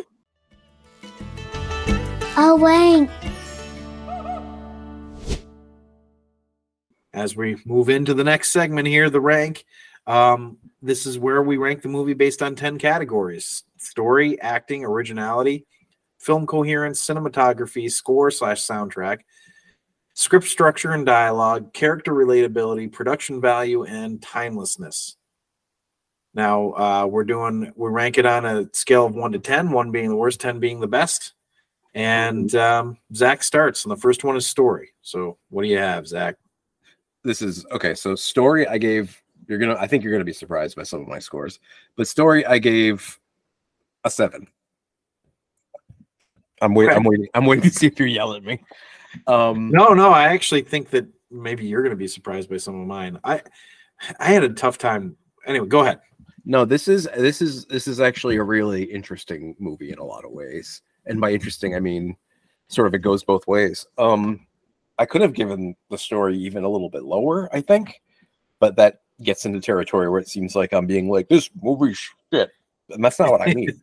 Yeah, it's not really about the story. There's no, and the story doesn't need twists or anything, but there isn't really all that much interesting happening. It's him surviving, and I like the way it sort of presents survival as difficult, but also kind of mundane. Like it's not glamorous, you know? It's just surviving. It's taking the next step. It's just continuing on. And I like that, but at the same time, the story, I said before, it's a slog, and it really does drag in some places. And some of that might be purposeful as far as like getting us exhausted in the same way the character is. But there's not a heck of a lot here. I kind of wish that they had.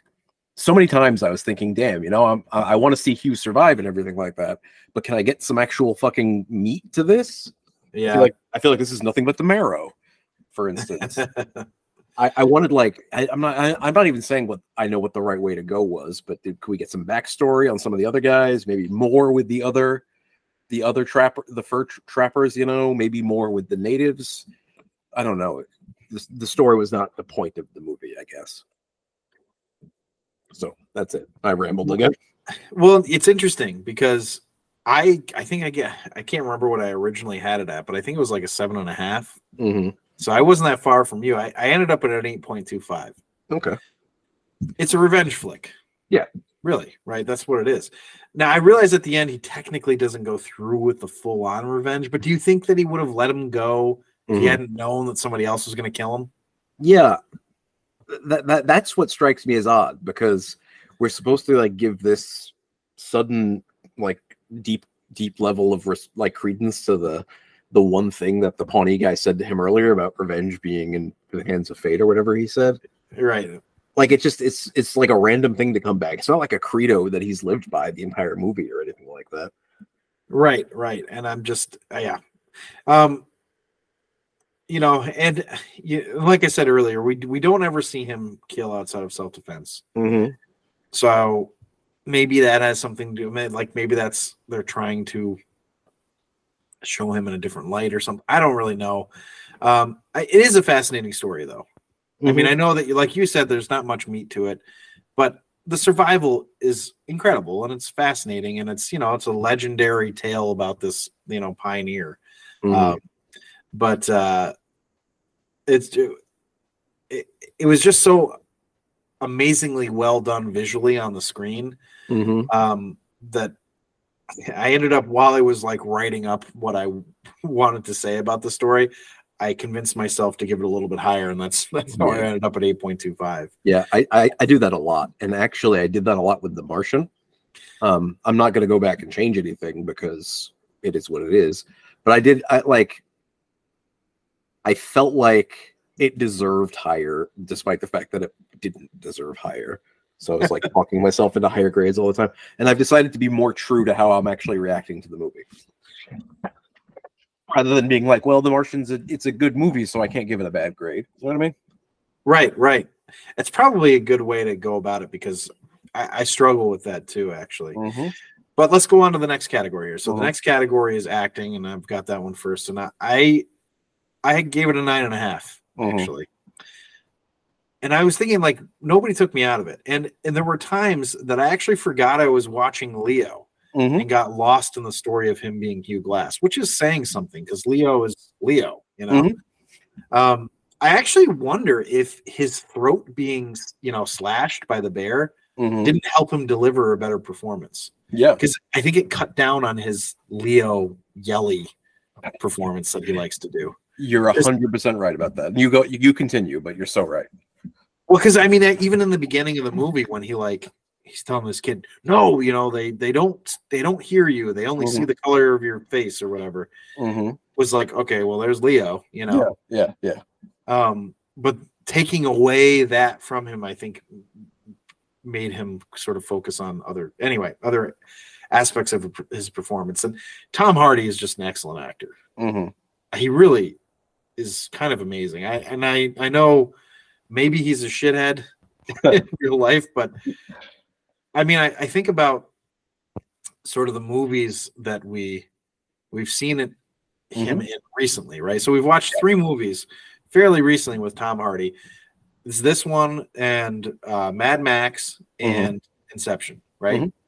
In Inception, he was like this, you know, kind of funny, cheeky type of guy, right? And in Mad Max, he was, you know, he was a hero. He had like a moral compass, and you rooted for him.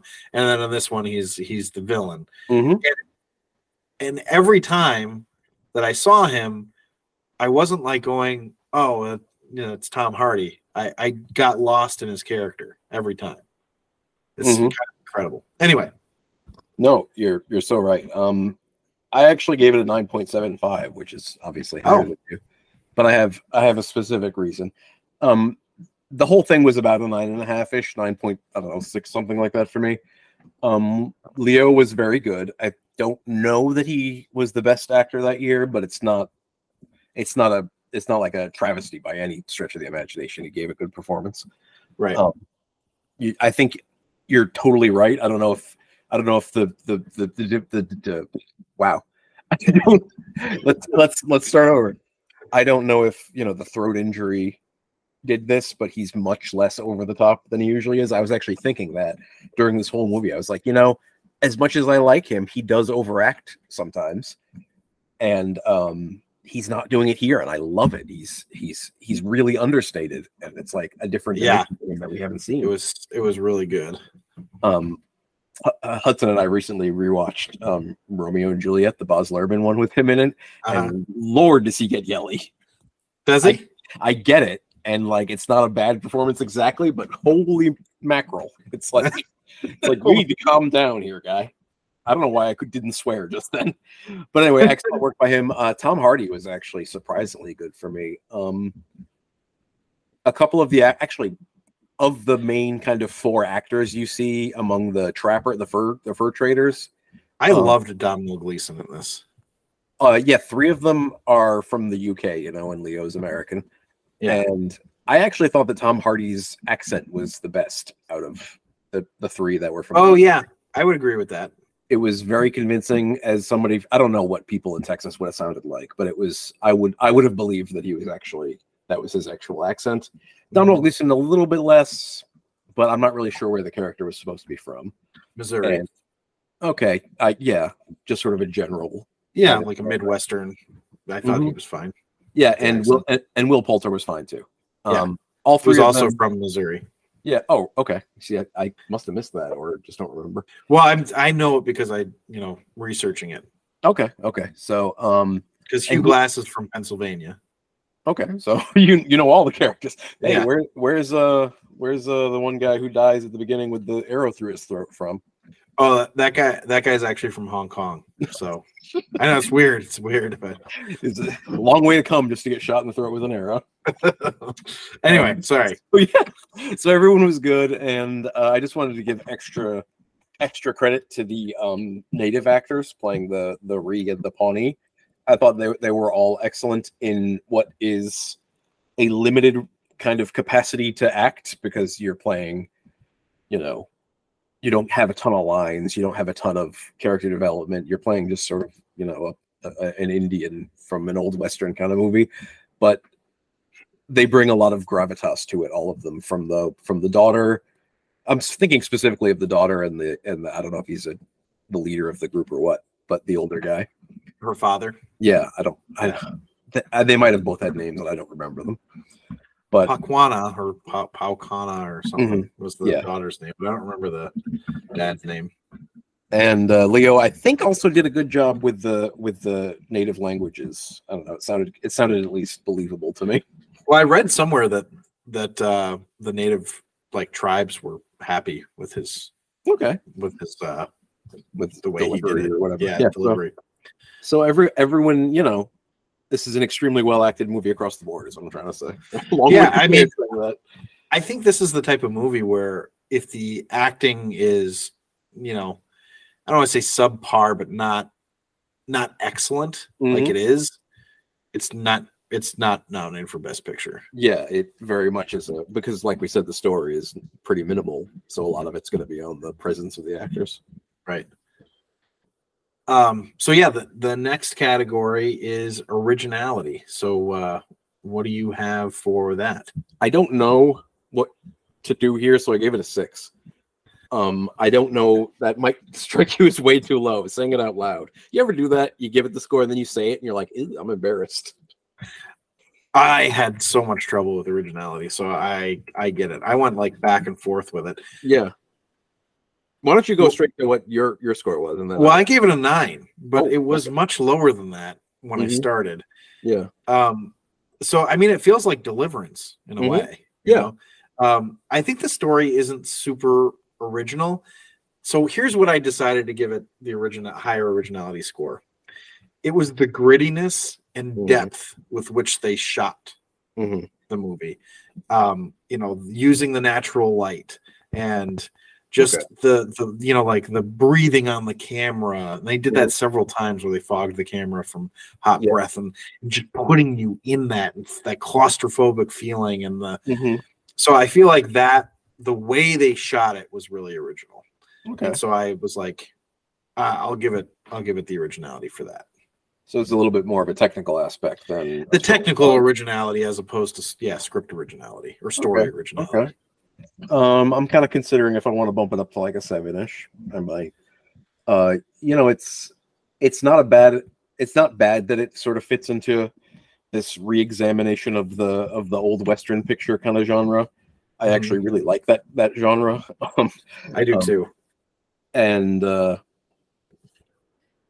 it was actually very spot on to compare it to No Country for Old Men, which obviously takes place much later. I think that's in the 60s. But either way, that this deconstruction of the American West mythos, it's a good example of it. It's just it doesn't tread ground that hasn't been tread already. I think I'm going to leave it at a 6. Okay.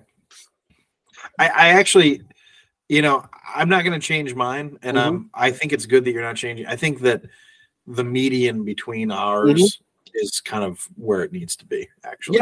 Yeah, that sounds right. All right, so the next one is film coherence, and I gave that a 9.5. So the thing is right, I felt the same way you did. It's kind of a slog, right? I mean, it's a 2.5 hour movie. Yeah. And I was sitting there, it was the last thing I put a ranking on, actually. And I was just I was racking my brain to think of something that was out of place or unneeded, because it feels like there definitely is in a 2.5 hour movie. But yeah, honestly, I could only think of things that were nitpicky, why do you need to see all the gruesome details type of thing, right? So I suppose if anything, I don't really feel like the dream sequences added anything other than stylism.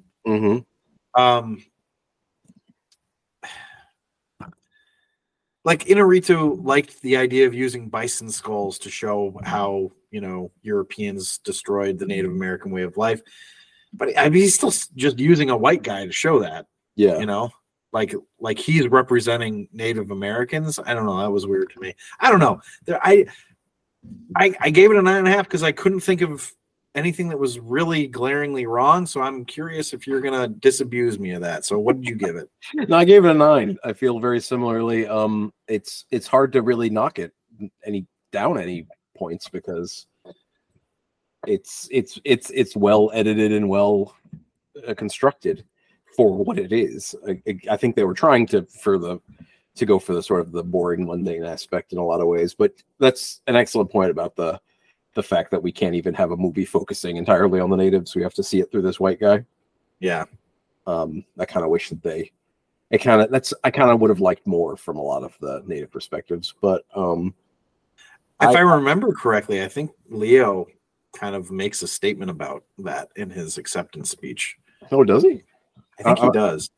I would believe it. I have to go check that out at some point. But yeah, no, I liked the dream sequences. As a matter of fact, they were convincing as like sort of both dreams and fever dreams. Except the recurrence of his wife struck me as a little.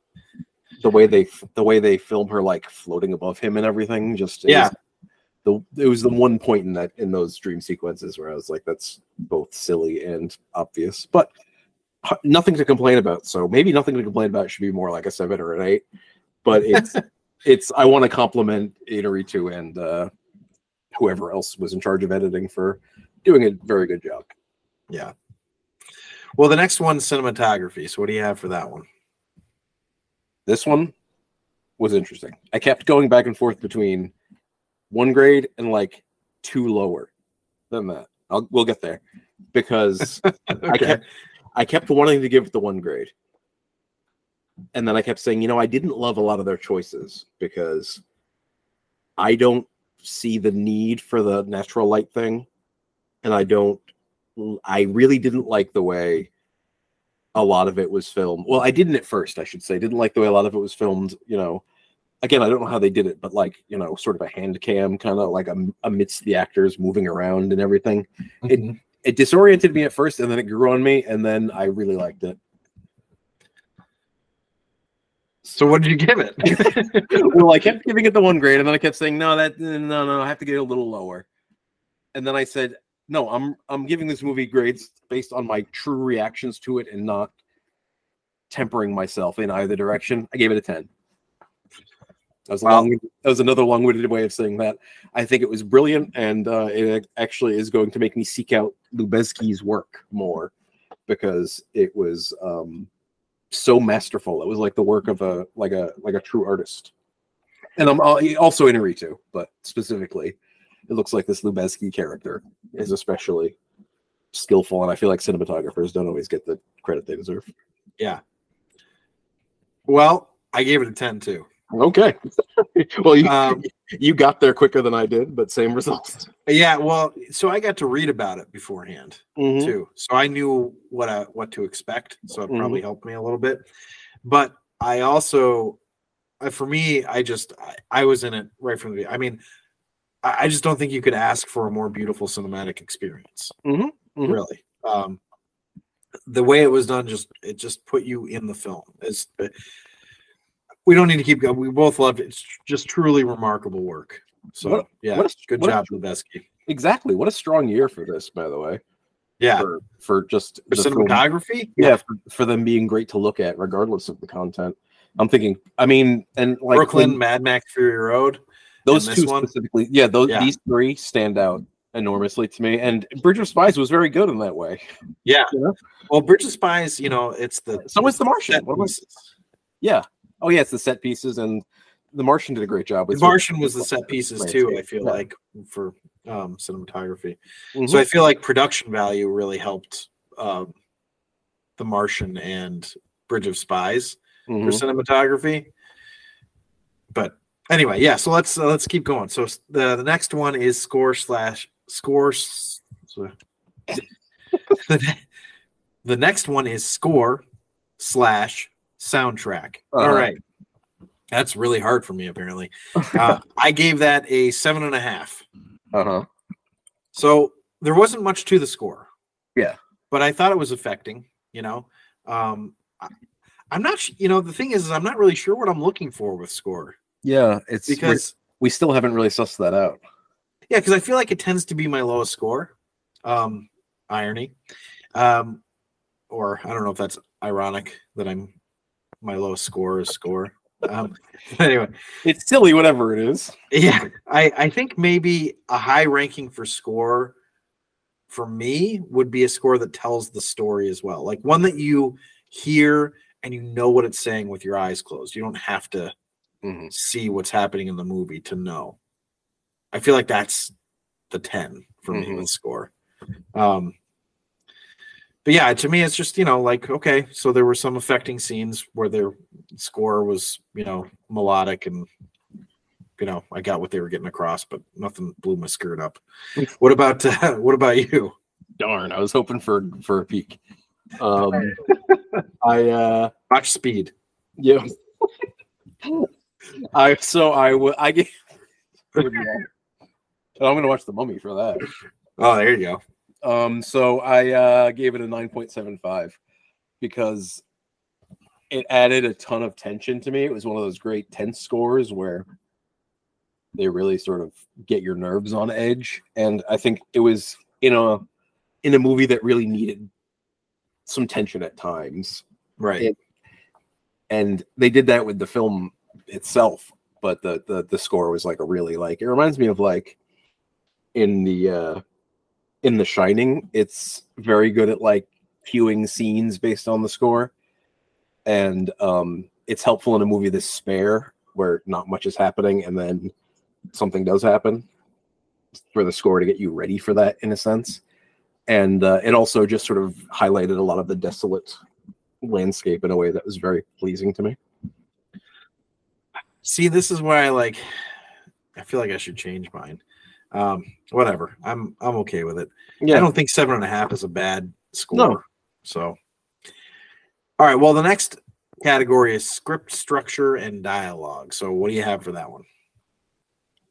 This one I gave a 7 because I wasn't really sure what to grade it on. There isn't a heck of a lot of dialogue. What dialogue there was good.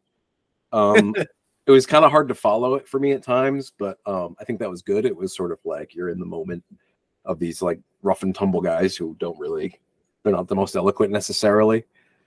But nothing stood out, and I would have changed some things around in the way they set it up personally.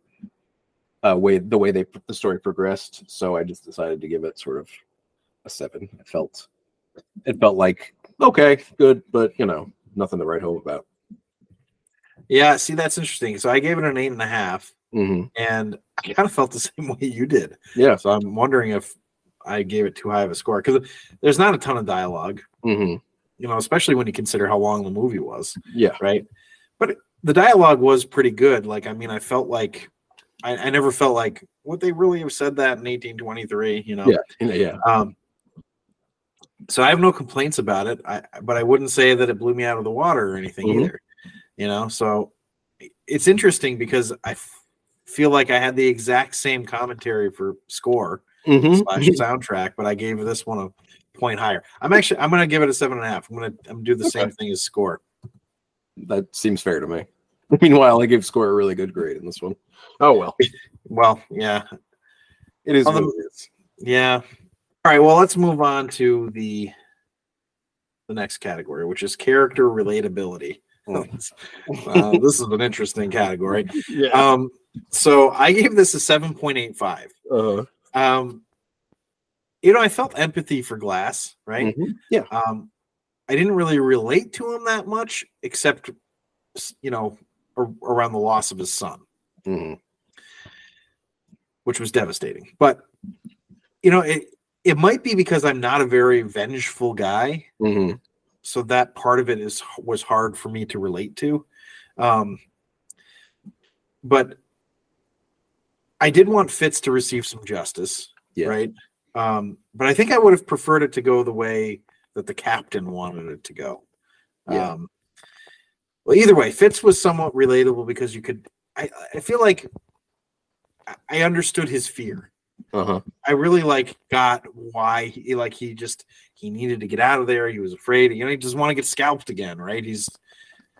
I got it, but then I just feel like he almost got too evil, Yeah.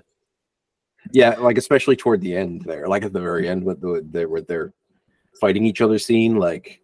Yeah, I get a lot of it with self-preservation, but at the same time, the way he's like lying in wait for them, like he's suddenly like this serious villain who like they have to go out and hunt. It's kind of strange. Not the end of the world, but I actually felt like the captain was probably the most relatable character. Him and maybe Bridger. yeah. Oh, absolutely. Basically, most of the supporting characters were more relatable than the two main ones, I the think. two main guys. Yeah. But what about you? What do you say? I gave it a 7.5 for basically same reason. It's boring when we agree because it's like, yeah, me too. But I thought the movie did a good job of like putting you in those places, and like obviously neither of us have been mauled by a bear, but it does do a very good job of making you like feel the same thing, that the same sort of fear, like you said, that like I can't remember his name. Fitzgerald, is that his name? Yeah. Yep. That Fitz, call him Fitz, that Fitz feels, and that Leo, the sort of the despondence that he's feeling. But I still feel like the movie was at such a remove from a lot of its own emotions, where it was trying to make you like feel along like this really intense situation, but at the same time everything was so cold and distant in a way. It felt like, okay, so here's this guy, he's in pain again. Oh, Yeah. he's like gonna die again. So I sort of tempered it in that way. That's why I gave it a 7.5, because it wasn't entirely interested in putting me exactly in Hugh Glass's shoes, more observing him from the outside. Despite the fact that I liked the cinematography being so in everybody's face all the time as well. Right. It was an odd experience in a lot of ways. I liked a lot of it, but then at the same time I felt so removed from it. Yeah, I know. This one was sort of a hard one to put your finger on. I felt like. No, yeah, absolutely. I actually remember that about this movie when I watched it, because I remember everybody sort of thought it was going to win Best Picture. Mm-hmm. And I was like, I kind of felt like it was the weakest entry. Mm-hmm. But the acting I thought was incredible. So it's just, it's an interesting. Anyway, but the next category is production value. And what do you have for that one? I gave that one an 8. I wanted to give it higher, but at the same time, maybe I should give it higher, because I liked the cinematography and the score and everything else so much. But I was thinking of, like, say, for instance, Bridge of Spies, where they did such a good job of putting you in the time and place, like through their own actual efforts. Here, I felt definitely in the place, because they really were in the place, and I felt a lot of the desolation of the landscape along with them. But the actual physical landscape of where they were did so much of the work for them. I mean, there's barely any sets in this movie. It's just entirely wilderness, right? Right. I mean, it's all like on location. Yeah, there's like the fort, but that's true. There is a fort, which might have been a set. I don't know. So it's basically of average production value for any movie set in this time period, but it didn't go like to the extent of some. Oh, and Brooklyn too actually did an excellent job of making you feel very immersed in the time. And this one did as well, but I mean, really what it made me feel was exactly what I would feel if I was in the wilderness of Canada right now. That's interesting. Well, I feel then that exhale of that confused exhalation is very much how I feel. For a lot of categories. Well, you've given me something to ponder here, because I gave it a 10, but now I'm thinking. So okay, here's what I would say. I think production value lumped into that is right. It's the set making, but also it's the makeup and the hairstyling and the costume design and all that stuff, right? Yeah. So while I agree with you that the set, for lack of a better word, is just the forest, right? I mean, that's like, okay, you go to the forest, it looks the same as it did 100 years ago. But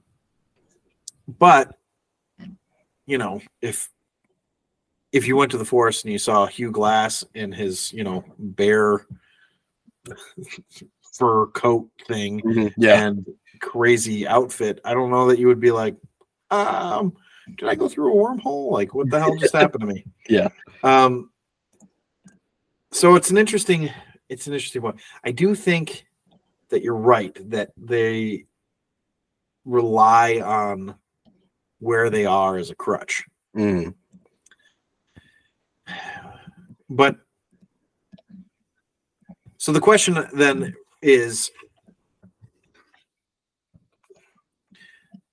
production value only a high score if it's a set?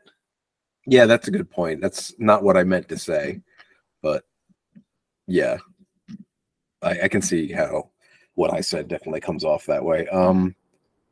Well, I'm just curious if like, I don't mean it like rudely or anything. I just mean like, I guess, how do we define what the production value is, or what besides?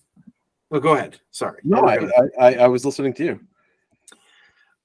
I thought it was really well done. Your point was well taken. It made me think of lowering it, but I'm also like, well, but I did feel like the makeup and hairstyling and costume design was kind of incredible.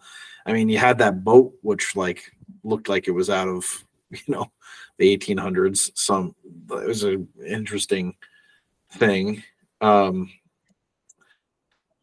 And I don't know what natives look like in like what their attire is from the 1800s or anything. I assume that was accurate, but it seemed accurate. Yeah, you're right. So I'm just gonna cut you off there.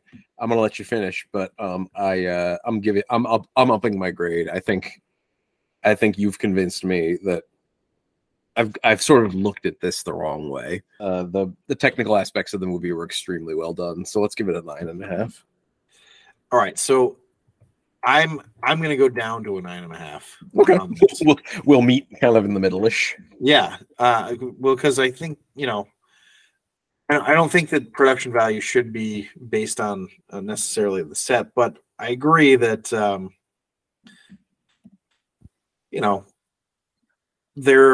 there was nothing particularly special about where they were in terms of, because like I looked at it and I thought it was beautiful, right? Because as we've established in best U.S. cities or whatever, the top 10 we did was where you don't give a shit about nature. Yeah, that I love nature and you could care less, or you couldn't care less. But yeah, you're right. I was sort of looking at this from a very like man-made perspective, like they didn't build anything, Right. That's kind of a silly way to look at it at the end of the day. So I'm glad we talked that out. If this was just me doing it on my own, that would have been that. All right. Well, so now we go on to the last category, which, as always, I think is kind of the toughest. Although I feel like I had an easier time with it. I might be getting the hang of this category a little bit. So the next category is timelessness, and I gave it a 6.5. Okay. So I actually don't think this one will end up being as timeless as some of the others we've watched for this year. I think that the thing that it will always have in terms of timelessness is that it was Leo's first Oscar win. So we'll have that. But other than that, though, I don't know that its memory will live as long as people may have expected it to when it first came out. Yeah. That's pretty much it. What do you have for it? So I just wanted to say that I am not getting the hang of a lot of these categories quite yet. Maybe it'll take another couple of Oscar years to get the hang of it, because it's tough. These are tougher than the action movie ones. Absolutely, I find myself yearning for the action movie ones. I know, me too. Just to react viscerally. Yeah, that was kick ass, and like give it a 5 or whatever. But no, I gave this one actually a 6. I'm glad. I was so glad to hear you say that, because I was like, felt like such a dumbass low score. But yeah, it doesn't really have like the sort of content that is really going to resonate with people across eras. I mean, people might watch it and be like, "Oh yeah, that was well done," but I mean, it doesn't have like a message, and it doesn't have. I hadn't seen it. I hadn't really heard much about it. All I really knew was that he won the Oscar and he fought a bear. And everyone I've ever talked to about it, it's like, oh, is that the one where Leo fights a bear? They don't know anything about the plot. And I think that sort of hurts it a lot. I don't know. It just doesn't really have anything to distinguish itself from a lot of similar movies. So. Well, there you have it, folks. That's it. That's the rank. That's the rank. So, interestingly, it it ended up number 5 of the 6 we've ranked. So just 1.05 points above Big Short. You know, it's funny because Which makes me feel like we've done the Big Short dirty. we really have. Because I feel like we were pretty effusive in praise for that movie when we did it, and then we just gave it shit scores apparently. No. Okay, so my memory of this year, because I did watch all of them before the Oscars, and I remembered thinking that I felt like The Revenant was the weakest of all of them. Yeah. And it's interesting, after watching The Martian, I was like, you know what? I don't know. I actually think The Revenant is slightly better than them. I don't know. I'm not going to make a blatant statement like that. They seem very close to me. But I remembered thinking that both The Revenant and The Big Short were probably the bottom 2. And not because I didn't like either of them, but I thought The Revenant was the weakest, and I thought The Big Short was not the weakest, but I just didn't think it was the same caliber, right? So it's kind of coming together similarly to what I thought back then, but I don't know that I agree with it now after watching all this, and I'm just like, whatever. But Brooklyn continues to be the best picture of all time. So Citizen Kane, move out of the way. Here comes Brooklyn. Hey, you know what? I loved Brooklyn, man. I did too. It's we haven't quite gotten to a lot of the really meaty stuff yet. Well, we haven't even gotten to the one that won Best Picture yet for this year. Exactly, and we won't, because I thought we were going to next time, but no, Room had to go and exist and then be forgotten by me. Well, Room is next. So anyway, guys, we should do the outro, which I know you love. Was that on The Martian that we did that, or was that The Nice Guys? I don't know. I think that was The Nice Guys, I think. Then that the outro is my favorite part. So, the outro. Let's go. Here it is, ladies and germs. Yeah, thank you again for listening to our listener. And if you'd to see... Thank God for our listener, I swear. Yeah. If you'd like to see an updated list of our rankings, you can see that on our website at therankwithjohnandzach.com. Check us out next week when we're ranking Room, the 2015 Best Picture nominee starring Brie Larson and Jacob Tremblay and directed by Lenny Abramson. Not to be confused with The Room, the Tommy Wiseau film, which will be obviously eventually going to be the Best Picture of all time. But not just yet. So I want to remind everybody to please tweet at us, email us at The Rank with John and Zach at Proton Mail. The Twitter handle is at The Rank Podcast. Go to our website and send in a comment. However you want to get a hold of us, please do so. Let us know what year of Best Picture nominees you'd like to hear us rank after we're done with 2015 and 2004. Whatever year you want, whatever gets the most mentions, that's the one we'll do. And if we don't get enough, if we don't get any feedback, then we'll just keep picking it on our own. Then fuck you guys. Fine, we'll do it. I'll the Thanos meme. I'll do it myself. Yeah, I can't. Fuck it. I'll do it live. Even better. A villain almost as bad as Thanos. Worse. You're right, because he's real. Worse because he's real, but also Thanos, at least had. He was doing. He had like a moral compass. Yeah. Whereas, this guy was just like, I just want to fuck people. I mean, I want to fuck people too, but I'm not a jerk about it. Yeah. All right. So that all being said, thanks again for listening and goodbye. And banana. What? Banana. What? Okay. Banana what? What banana? Revenant. That's the name of the movie. Yes. What? Revenant, ain't you glad I didn't say banana?